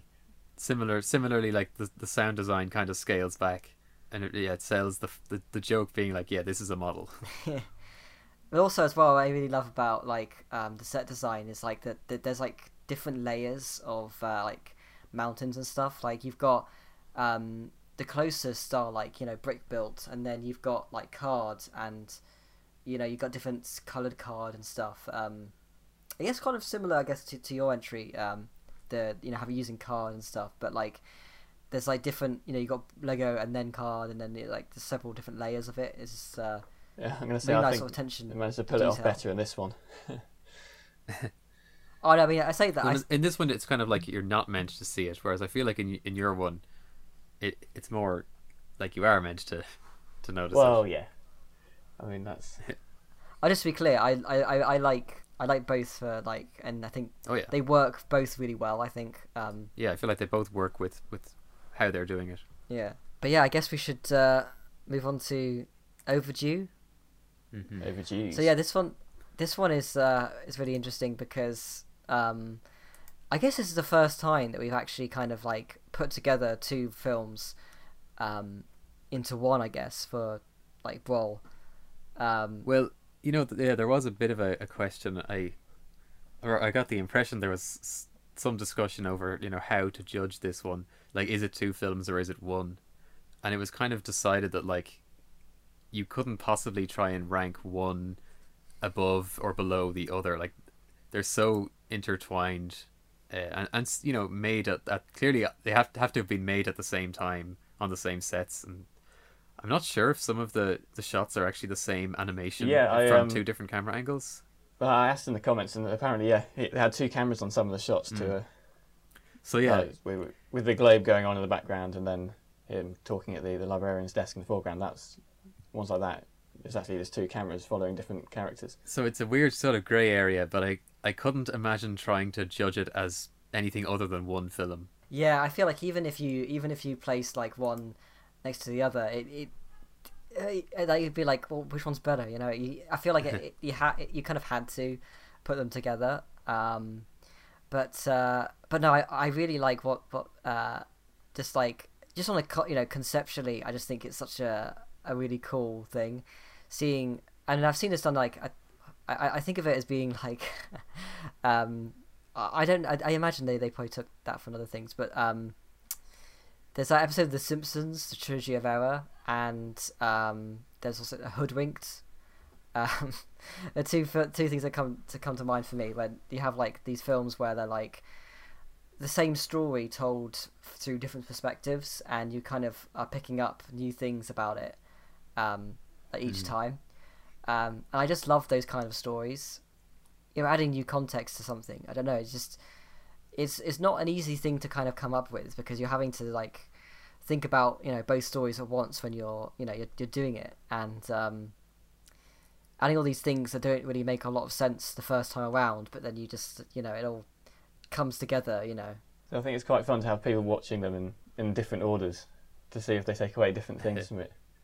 Yeah, and it's certainly cool to just throw on the playlist, and then the first one ends and you think that's the end of the film, but then the next one begins and you're like, oh my god, it's the same film from a different perspective. That's crazy. And I love the kind of like the jokes that kind of come out of it, like the fact because of like because it's like in two parts, and because you have to kind of watch it and know the full context for it to actually work. There's a lot of jokes that work really well because of it. Like when from the perspective of the guy in the bus is like, oh no, he's stolen that kid's bike, and then in the other version it's like, oh no, he's stolen that man's banana. Like, yeah, I found that really funny. I do like that. Yeah, I also quite like the idea everything apparently costs 100 big ones. Both of them end up spending money in it. So in an individual video you go, oh yeah, yeah. But then you go, hang on a sec, what, a scooter costs the same amount as an overdue library book? Yeah, it's great. I do love that. I mean, I've seen that joke a few times in like brick films where it's like everything costs $100. Yeah.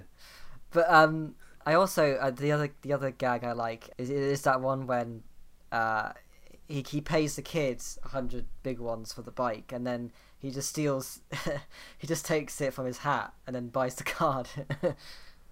I thought that was funny. Yes. The set design in this is fantastic. Yeah, that library set, the outside and the inside, both. That is very impressive. They put it together in the week, apparently. So really? I was like, what? You did 2 videos effectively, and you built all of this. Mind blown. I absolutely would have assumed that it was just a set that they built just for the sake of it, like beforehand. But wow, it's really. Oh yeah, I mean that's what I would have assumed as well. Really impressive if that was put together in the week. And it's quite funny as well, because like it would have been impressive enough if that was just like, like the only set or whatever. But like, there's so many sets in the film, like in Joshua Nelson's entry, you've got like the shot of the bus just like driving past the city and stuff. Like in the amount of buildings that are there in the background and stuff. I know, like from if that was me, that like it sometimes takes me like a day to do just a couple of buildings. So yeah, same. Yeah, yeah. It's always quite difficult having a moving vehicle.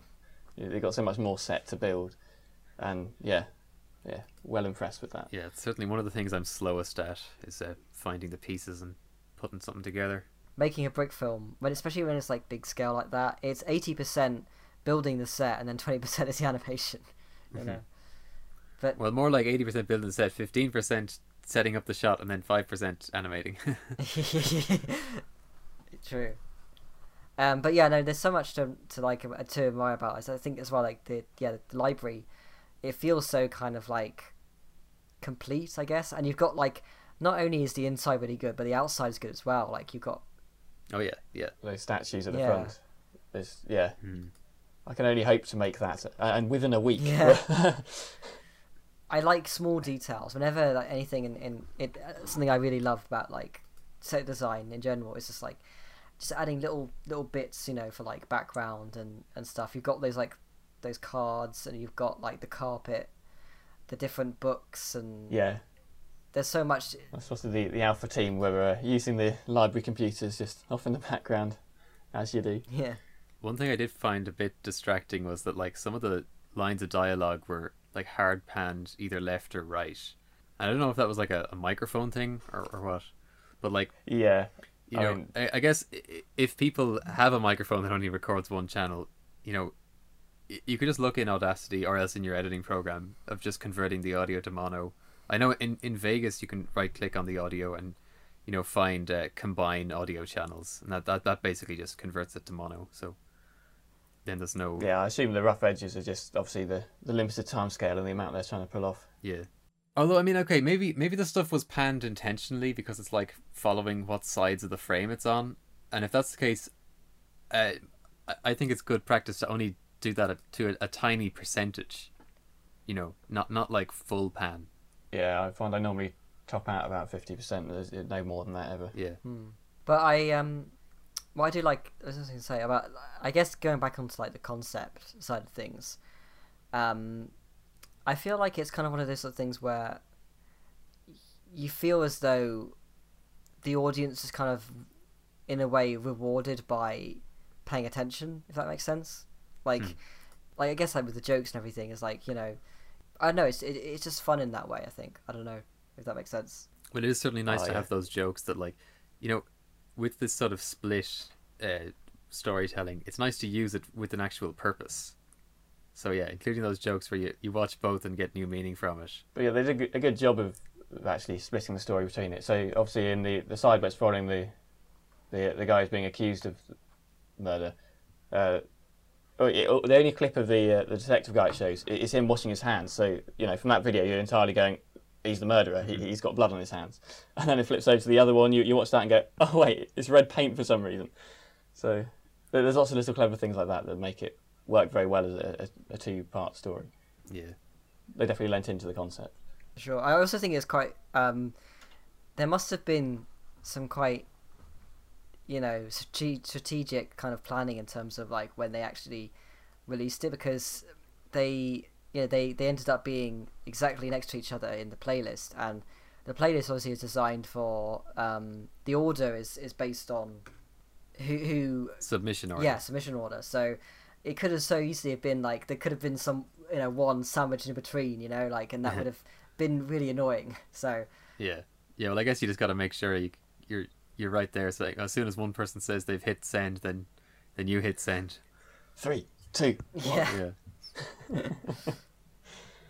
But yeah, should we head over to second place? I guess Joko, you could probably introduce it. Oh, which one's that? Well, yes, Johnny Thunder and the Heart of Faber's Peak, which is a video by Joko, which is me.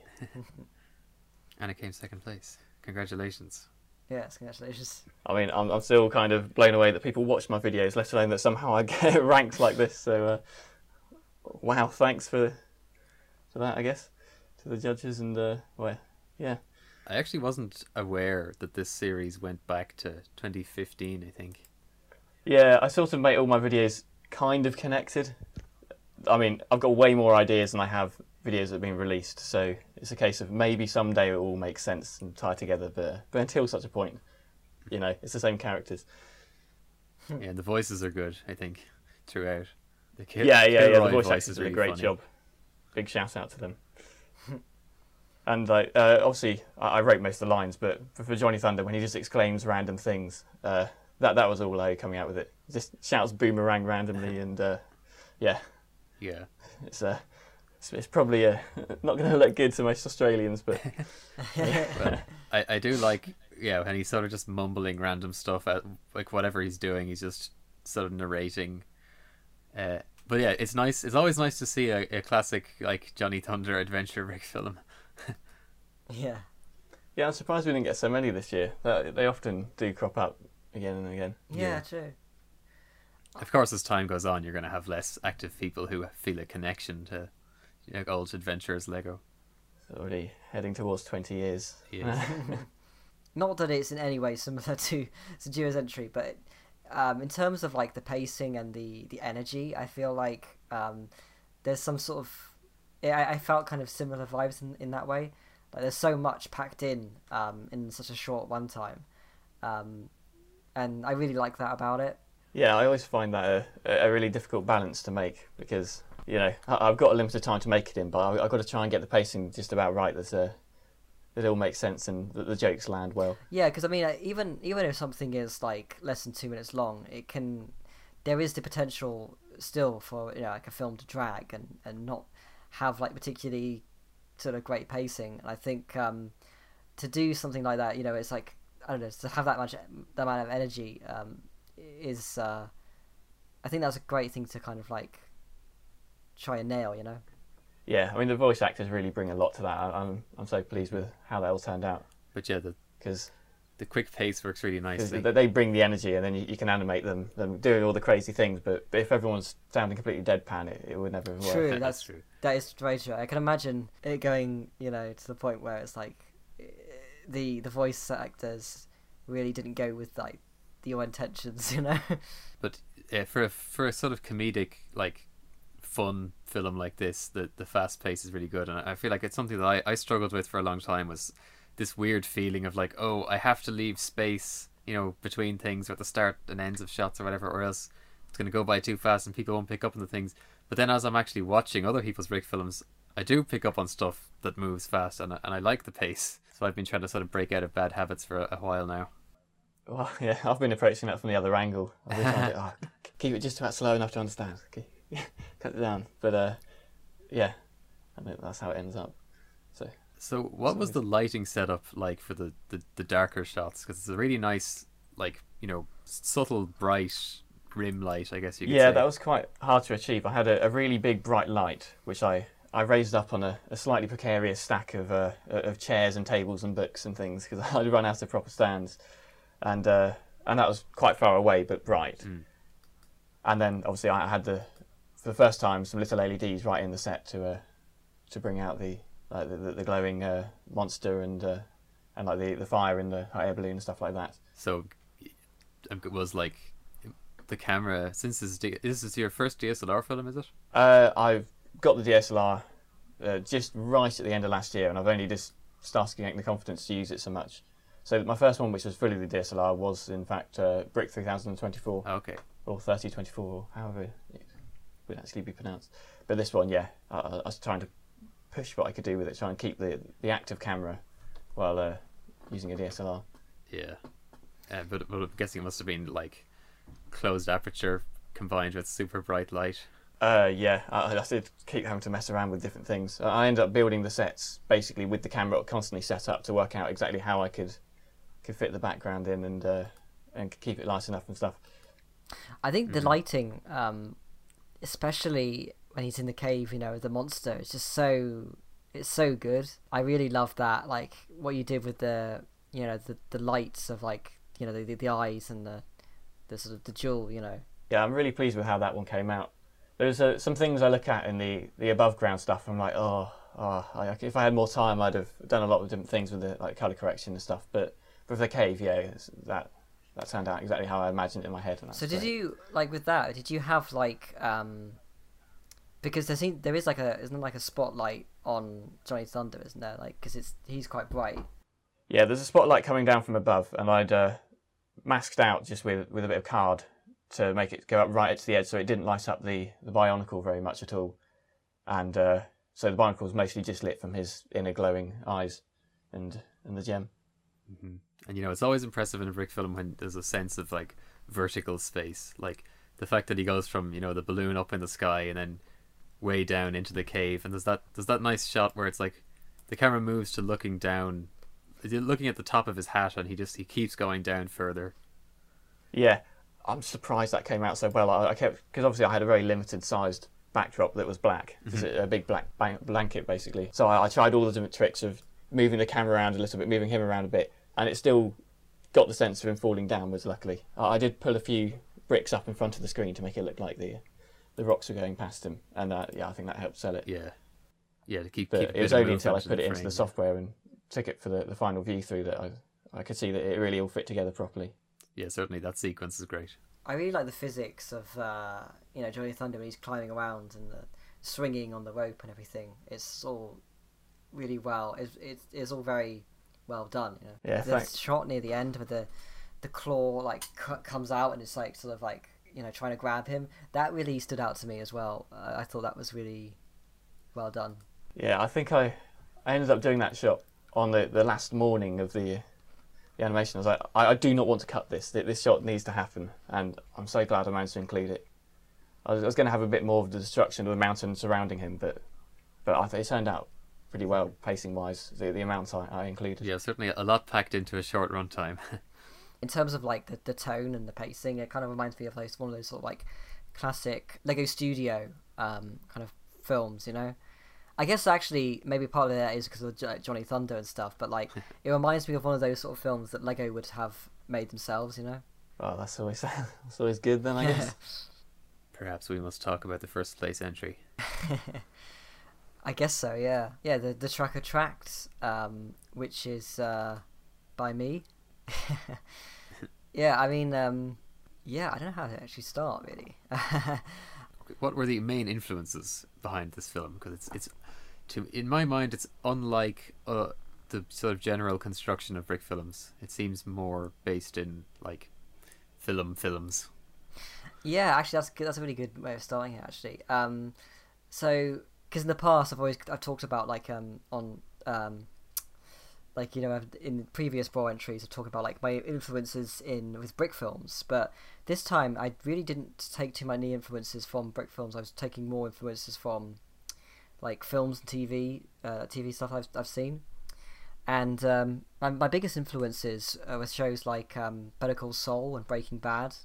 Mostly, I guess, on the conceptual level. Within the world of like Breaking Bad, you have this guy who will you know, you just phone him up and he'll kind of like sort of send you off and basically he'll give you like a fake identity and sort of send you sort of far off into like thousands of miles away, where you'll never be found if you're on the loose, or you know, that kind of thing. And that kind of that was sort of a big inspiration for me in terms of like from the conceptual level. And yeah, I guess that was probably like one of my main influences.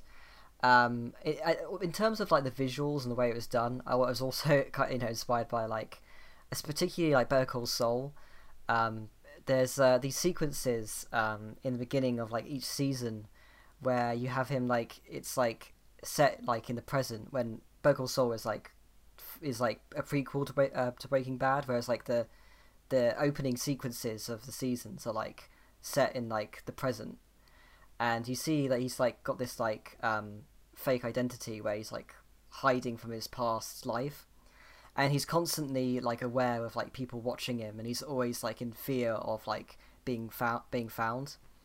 And they always use kind of like classic kind of 1940s 50s kind of music, and again that was also a big influence for like the music choices, which is kind of a big part of the film. In terms of when I was coming up with the story, I really liked the idea of having someone who basically examining this way of like, so you've got this guy who, you know, he used to be a hitman, you know, like a mercenary, like how could I show that he's basically the same person that he was before, like, you know, he's still killing for money. And I really like the idea of him being like this hunter that, and you know, going to sort of a flashback of showing like, you know, he's basically doing the same thing. You know, he's the same person, even though he's like, you know, trying to live this like other identity and all that kind of stuff. Yeah, of course. Again, I feel like I might have mentioned this with some of the previous entries. Like, what really stands out is the editing and the pacing and the framing, and just like, it's like a whole bunch of qualities, and the sound design, a whole bunch of qualities all at once coming together to just make this nice cohesive whole film. Thank you. Yeah, I was going to say the cinematography on this one is you can see it's inspired by actual sort of shows and films rather than brick films, because it really takes a more cinematic sort of look to it. There's definitely a lot of intention behind it, I think. Yeah, actually, that's another thing as well. Another influence which I think was actually kind of subconscious, because I was just watching a video the other day about I think it's Better Call Saul, the way that there were like certain sequences that kind of just like don't really show a whole lot, but they'll just show like the character going through. Like I think there's one sequence in where you got one of the characters and his car has been it's got like a tracker on it, and you spend like almost a whole episode him just sort of like dismantling his car, trying to find the device that's been tracking him. And then you see when he gets it, he then like breaks it apart, and he's examining the device and everything. And there's all this kind of stuff which usually would be like a 5-minute sequence. You just like show very basically, oh yeah, he dismantles the car, he finds it. But instead you go through that character's journey of kind of like going through these things that seem quite mundane, but they just add so much. You really feel like you're there with the character, if that makes sense, and it really adds so much to it. And I guess that is something that I was sort of subconsciously thinking about in terms of like the pacing of the film. There is actually a relatively slow pace, and a lot of it is quite atmospheric. I wanted to show things that like the stuff like he goes to the store and you see the guy kind of like giving him the money and stuff, and the way like that kind of stuff. I felt like it. You could have just like not shown that, but I feel like I don't know. I felt like it added to it, if that makes sense. Mm. Yeah, I was thinking for like just having him step back from the wall and then look up at it. I wouldn't necessarily have thought to include that step back to begin with, but that little extra bit, it gives it room to breathe, and it really fits the pace and tone. And of course, telling the story visually, without dialogue, and largely through just how the shots are framed, etc., and not having to do it through like highly expressive animation. It's all very good practice for Brawl or for Tag, or sometimes cutting back to a further away shot, and like it's just the sound effects tell you what's happening. Yeah, people could take notes from this. That was definitely something that I was thinking about, like the sound design. I really wanted to make sure that I had like a day of like editing, because I felt like I knew that the sound design was going to be a really important element to it, especially if it's something that is like there's no dialogue at all, and it's all very much based on atmosphere and quite kind of slow paced kind of stuff. And I really was thinking like without like good sound design, that really wouldn't have sell it at all. And yeah, I was definitely thinking about that when I was doing it. Like everything had to have some sort of sound. Yeah, and that definitely adds to it. It's like the cutaways to the birds flapping across the woods. How do you actually animate those birds? They seem to like move their wings.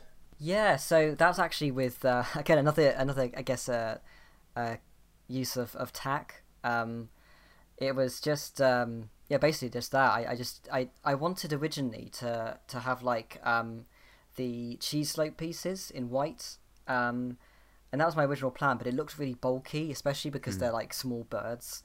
So at first I just put the tack on there, and I was about to add I did try and add the slopes, but they kept falling off. And then I was just thinking to myself, actually, I don't actually need those slopes. I could just use tack, and yeah, that's what I ended up just using then. Right. It's really good. Yeah, because that works really well in that context, because you don't want it to look humorous in that shot. And it just blended in nicely, and it made it feel sort of natural. Yeah, I didn't even think about it. Nice. Yeah, I mean that was another thing as well. Like, I think I was like alluding to this earlier, but like, there were definitely parts as I was kind of like coming up with the kind of story and everything. Certain scenes I had in my head that I was just like really excited to do.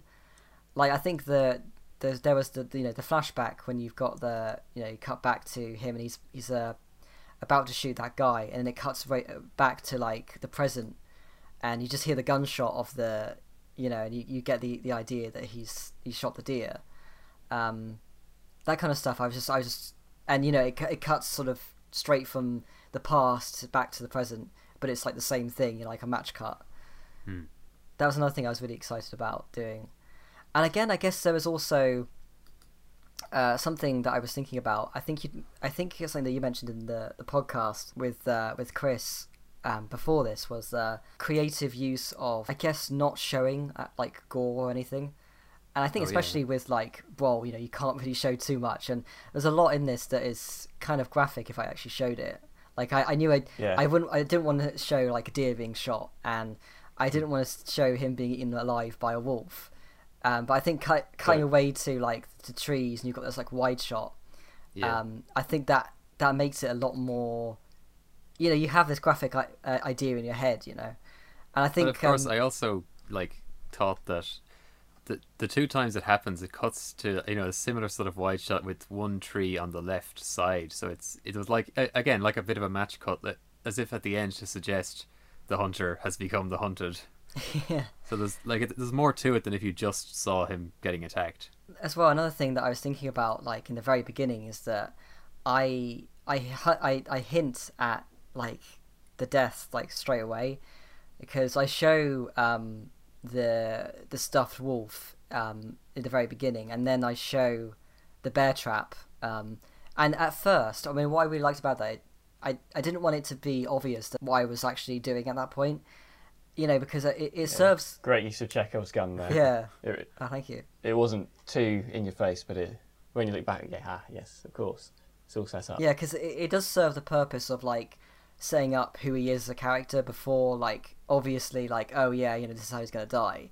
You get the, oh, yeah, so he hunts animals, and, oh, yeah, like, there's, like, the trap, But then... That's a good way of doing it, where you think you've gotten the meaning, but then it turns out later there's an additional, so that something else was being set up that you didn't even think about. Yeah, that's the best way of doing it. Yeah, I mean, I did actually originally toy with the idea of like having this shot of like the mob like sort of like catch up with him, and they're the ones that kill him. But like theming wise, I felt like it was so much better having it like it was actually the animals to get him. Yeah, hoisted by his own petard. Yeah, exactly. Yeah. It definitely improved the message. That was a very good choice, a very strong ending. But another thing that I do, because I kind of like go between the 6 frame walk cycle and the 4 frame walk cycle.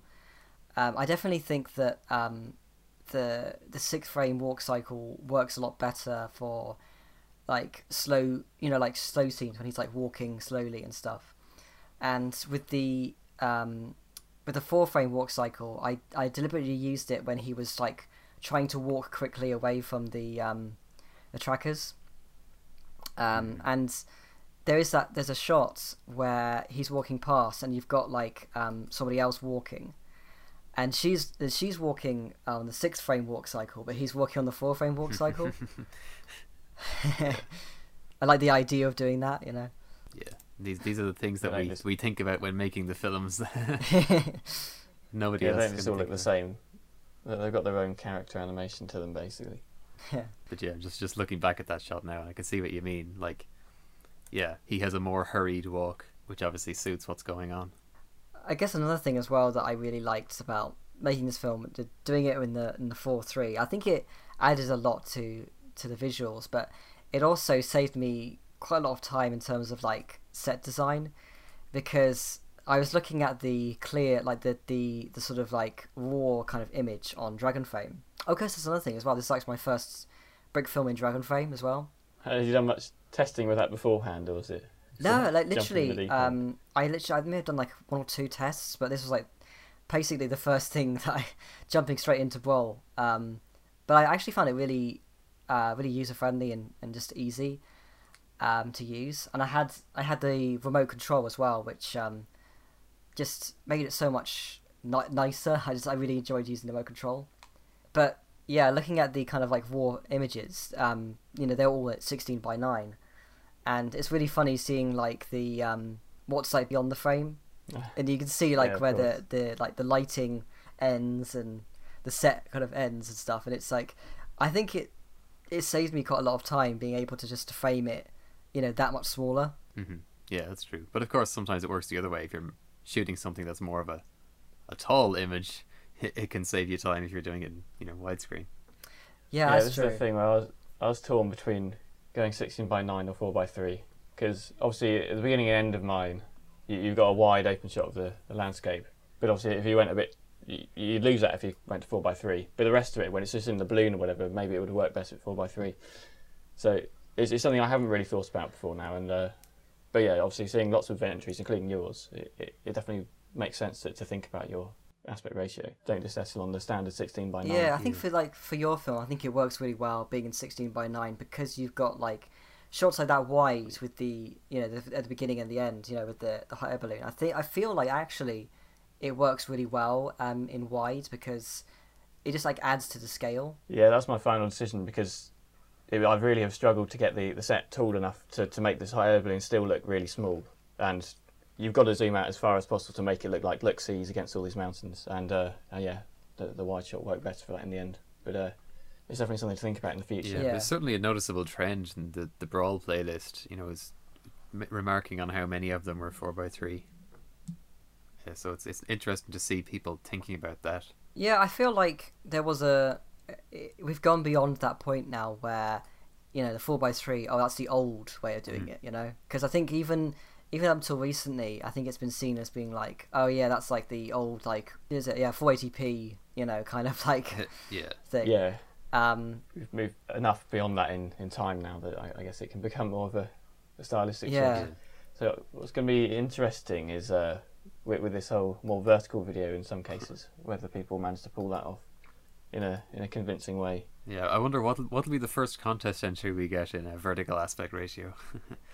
Because again, that doesn't work so well on standard monitors, obviously. I think that sometimes we always associate that with like social media and like TikTok and stuff. I guess that's the main reason why like maybe not as many people are doing it, because we kind of like immediately think it's like not cinematic in a way.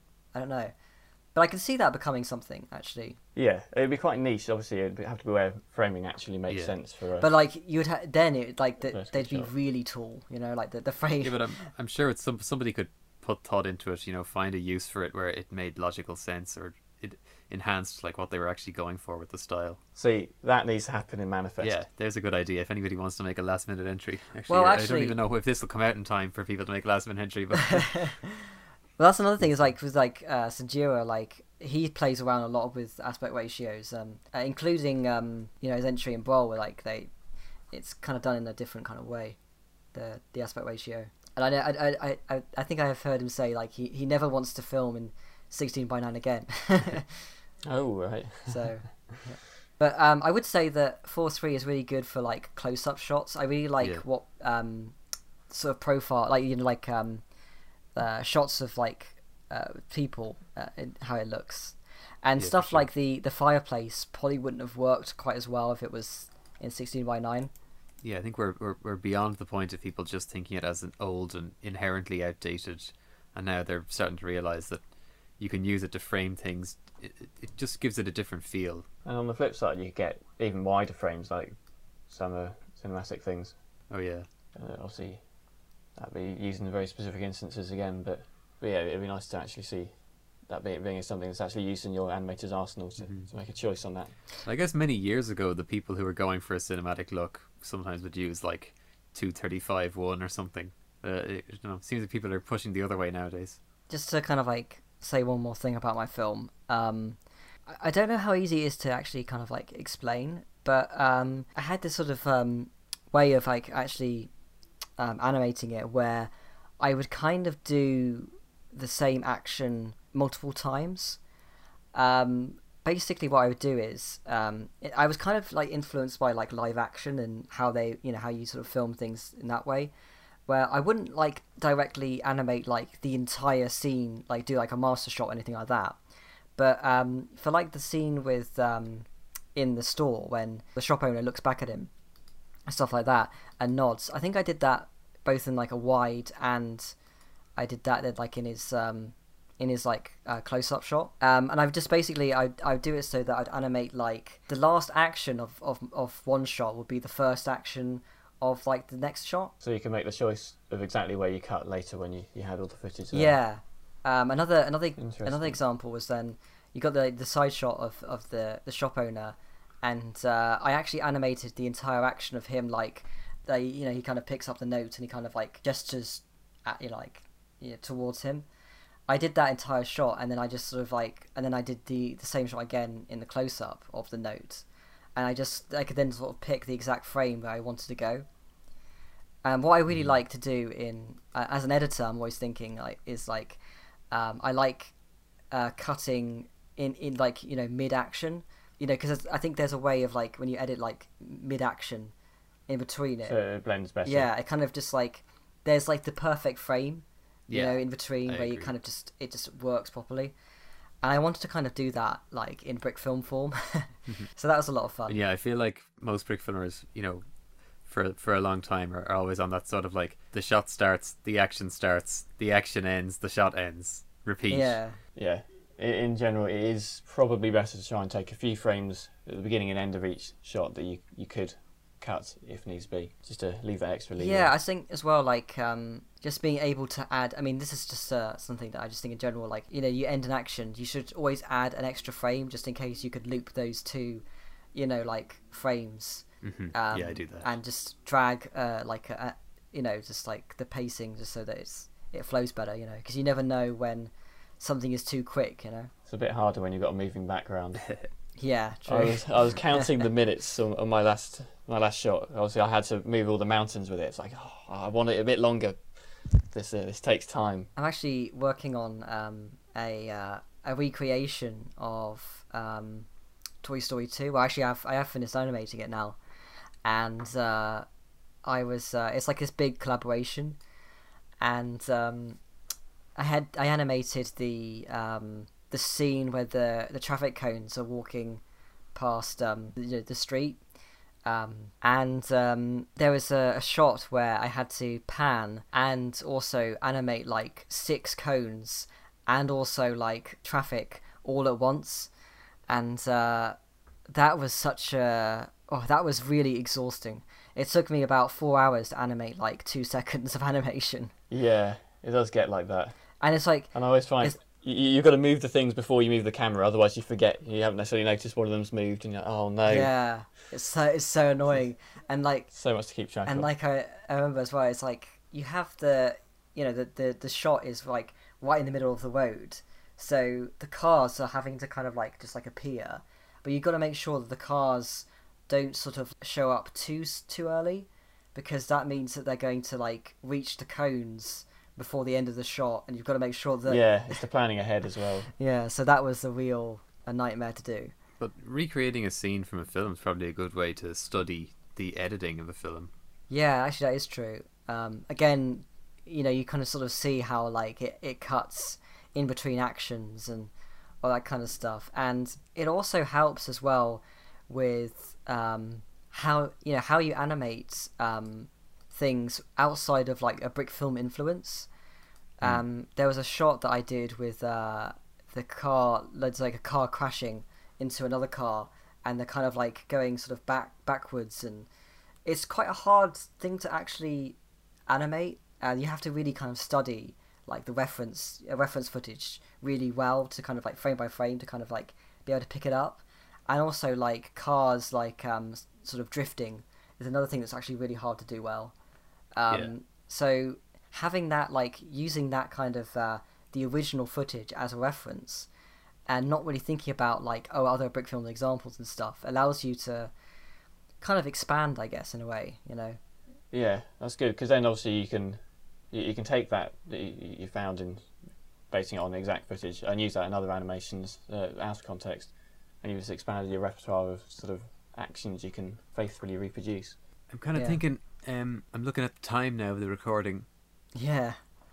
Oh god. Send that late. Perhaps we should think about wrapping things up. Yeah, I guess so. I mean, like I always say, it's been such a great chat, and you can very easily lose track of like the amount of time that we've been talking, and just keep going. And I'm not just saying that because I'm talking about my film. I'm just. But of course, yeah, it is very easy to talk a lot about your own film. I think especially when you've got like more than one person like film, you're talking not just about your own film but like somebody else, so it's bound to kind of like talking about spiral. like minute details and stuff, and for sure. But But no, yeah, thank you so much for joining us. This has been a really great conversation. Yeah, thank you very much for having me on. Yes. I've seen the podcast while I've been animating before, and I never really thought I'd actually be the one on it. So it's an interesting side of things. I think you've been on our radar for quite a long time in terms of like guests. So yeah, it's great to finally have an opportunity to talk to you.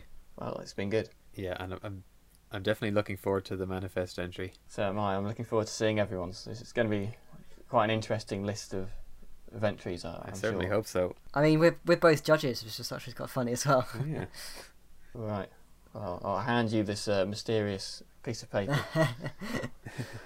But yeah, thanks for coming on. See you around. Bye.